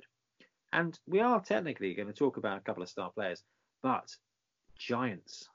We're going to talk about who came closest. So we now got official Games Workshop rules for giants, but we've had giants in the Fumble secret leagues for a while. So we're going to have a quick look and see who came closest. So we've got Quasimano the Gentle Giant from the Stunty League. We've got Thundershout Gristle-Gnasher, also from the Stunty League. Now, we've spoken about that player before. Yeah. Or the Giants from the Giant team in the Fumble Secret League. So we're going to have a look at the 3 different types of giants that have already been out there for a few years. We're going to see who came closest, basically. Yeah. So let's start at the top. So we've got Quasimano the Gentle Giant, which is from the Stunty League, can be taken by the Albion Fae, the Gnome, Pygmy, or Skink teams. This chap is 280 for a movement 4, strength 6, edge 1, armor 9 giant. Okay, so got the armor right. Yeah, I mean that's about yeah. Loner block, fan favorite, grab, thick skull, throw teammate. Remind me fan favorite, because that's one we don't see often.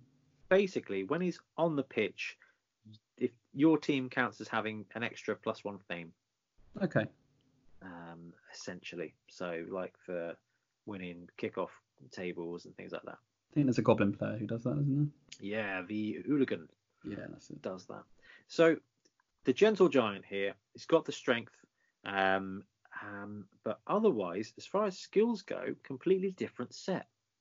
None of the regular ones there. So let's have a look at Thunder Shout. So Thunder Shout, Gristle Gnasher, Chaos Halfling, Eshin, Noblar, Goblin Cheaters, Horrors of Tzeentch, Nurglings, Scryer Slaves, Snotling, Squig Herder teams. Just reading out the names excites me for these Oh man, stunted secret teams. Oh, well, if you're interested in that, on the 22nd of February next year, the Marlowell Stunty Cup in Birmingham is all Stunty League teams. So I'm heading on up.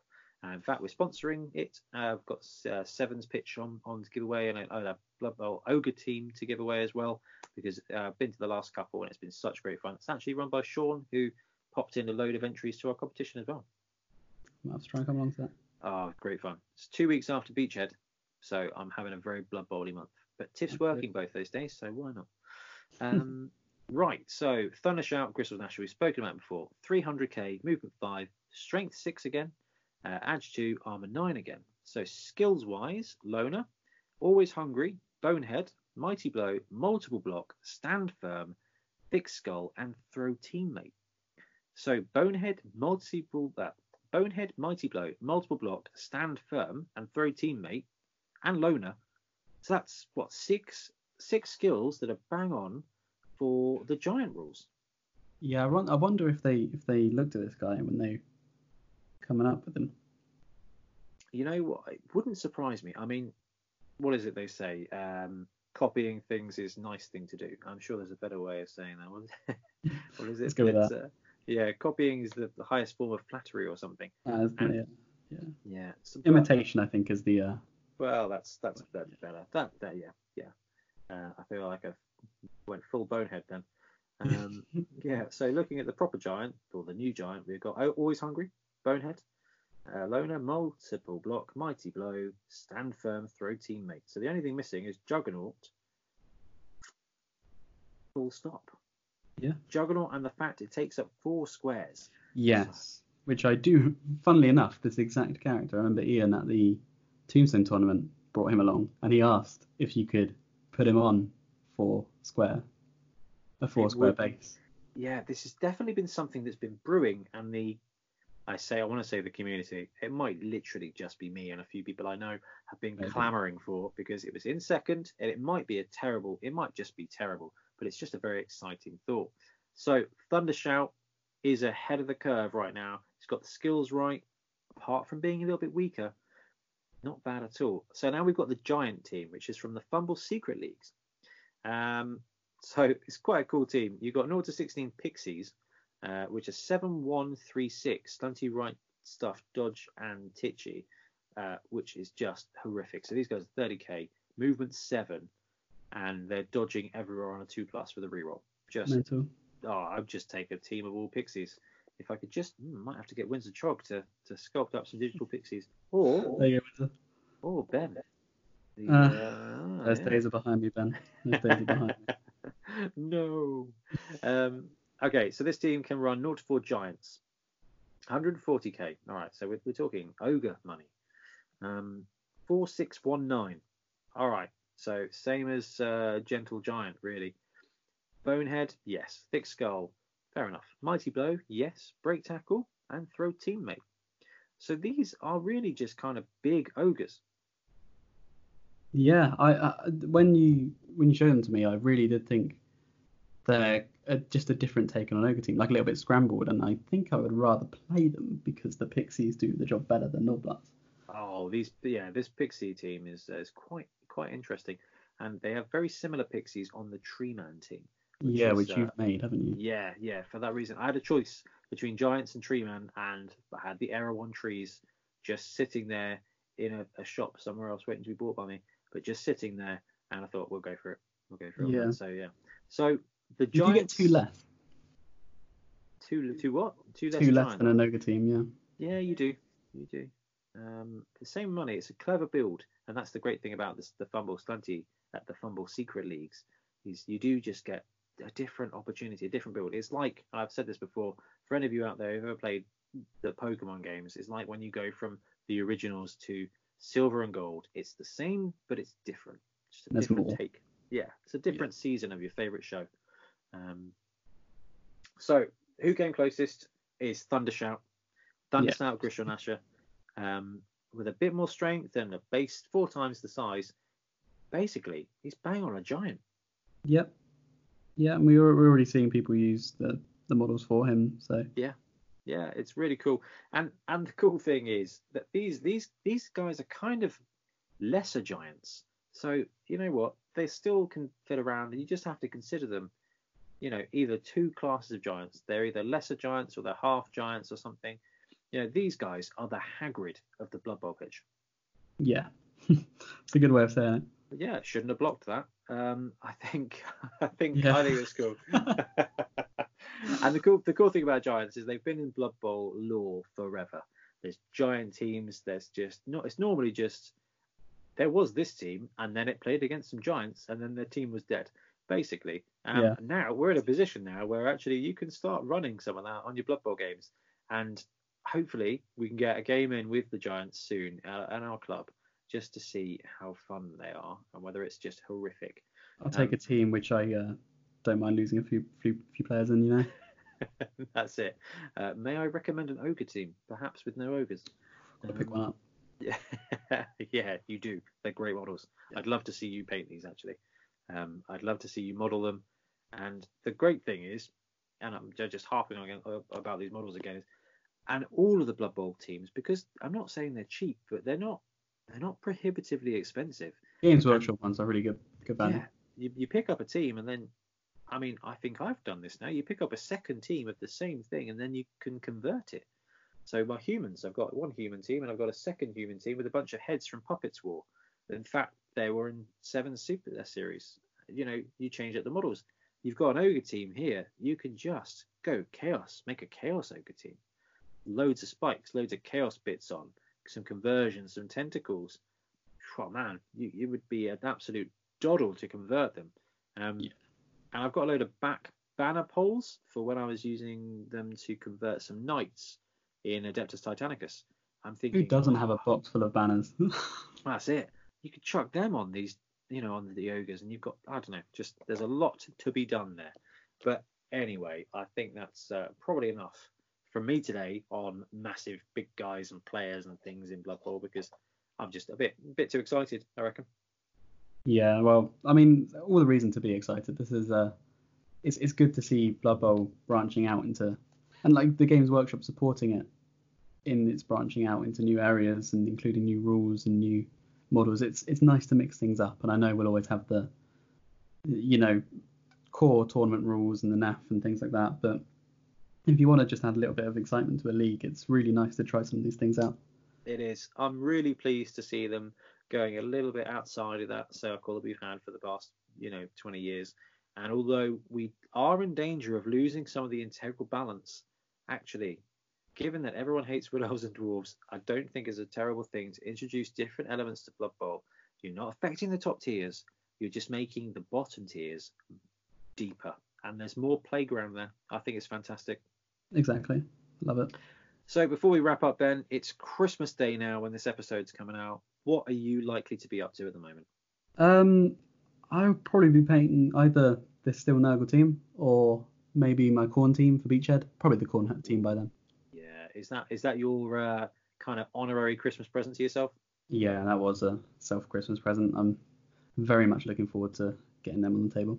I'm sorry, was that Grebo or Pumpkin? It was Grebo, yeah. It was Grebo. Yeah, they're really good models. Oh man, that team is fantastic. And one of your first metal teams, I think, is that? Yeah, because I started wargaming just sort of in the safe era without metal models everywhere. So I've painted a couple in the past, but it's my first time doing a whole thing of metal. No, that's cool. I mean, tabletop Tyrant, you're going to need a decent case to carry them around, because I know you're worried about them chipping, but yeah, they got about 6 layers of varnish on them. It's all good. Fantastic. So this is going to come out in the morning of Christmas Day. I'm cooking Christmas dinner for the family this year, which I'm very excited about. I did it last year. The idea was that Tiff was going to be spending Christmas Day with my family, but she's now going to be spending it with her dad because her mum's working, which is lovely, so she'll come around later. So probably going to be chilling out, hopefully not still painting these ogres, but I mean, I probably should be painting the Sevens team, but I will undoubtedly be doing some kind of hobby, just chill out for a few hours before I figure out how not to kill everyone by cooking a turkey poorly. That's fine. Yeah, it'll be fine. I just need to not forget the Yorkshires this year because, I don't know if Yorkshires is a particularly Christmassy thing, but they're just so good. Hey, yeah, it's not a Christmas dinner is a type of roast dinner. It's not a roast dinner without Yorkshires. So that's the logic. Yeah, got to have those. Hoping because there was this news article about there not being enough people to produce pigs in blankets. I did see that. Is that for Wetherspoons? Yeah, something like that. But I work in food retail and we are not short of pigs in blankets, so I think it's going to be okay. In fact, our chef's been making them and providing them in cooked breakfasts in the staff canteen. So, which, by the way, 10 out of 10 recommend. Yeah, might have to pop by. Just probably not a good health tip, but actually, it's Christmas. Pigs in blankets at breakfast time is a genius idea. It's sausage and bacon, isn't it? That's what exactly. Yeah, exactly. It's just ultimate breakfast food. Yeah, wonderful. Well, I think we should probably call it a wrap there. What do you reckon? Probably best. Yeah. Yeah, fantastic. Ben, thank you so much for coming on and talking some Blood Bowl nonsense again. No, massively appreciate it. Always a pleasure. Oh man, it's been good. It's been good today to just talk utter nonsense. Great giant competition. Talking about mixed sevens is so much fun, and just talking about different players and giants in the Stunty League and the Fumble League. That's what we want. It's Christmas Day. Just sit and play. Enjoy yourself. Yeah. Merry Christmas. Cool. Merry Christmas, everybody. Thank you so much for everything you've done for us and for all the great conversations we've had with you. Have a lovely day. Hopefully you got some nice toys to play with. And drop us a message at the Bonehead Podcast and let us know what you're up to on Christmas Day. Because I'm going to be sitting there painting, and hopefully you're going to be sitting there listening to this, doing some painting and some gluing as well. So yeah, drop us a line, let us know what you're up to, and we will see you in the new year.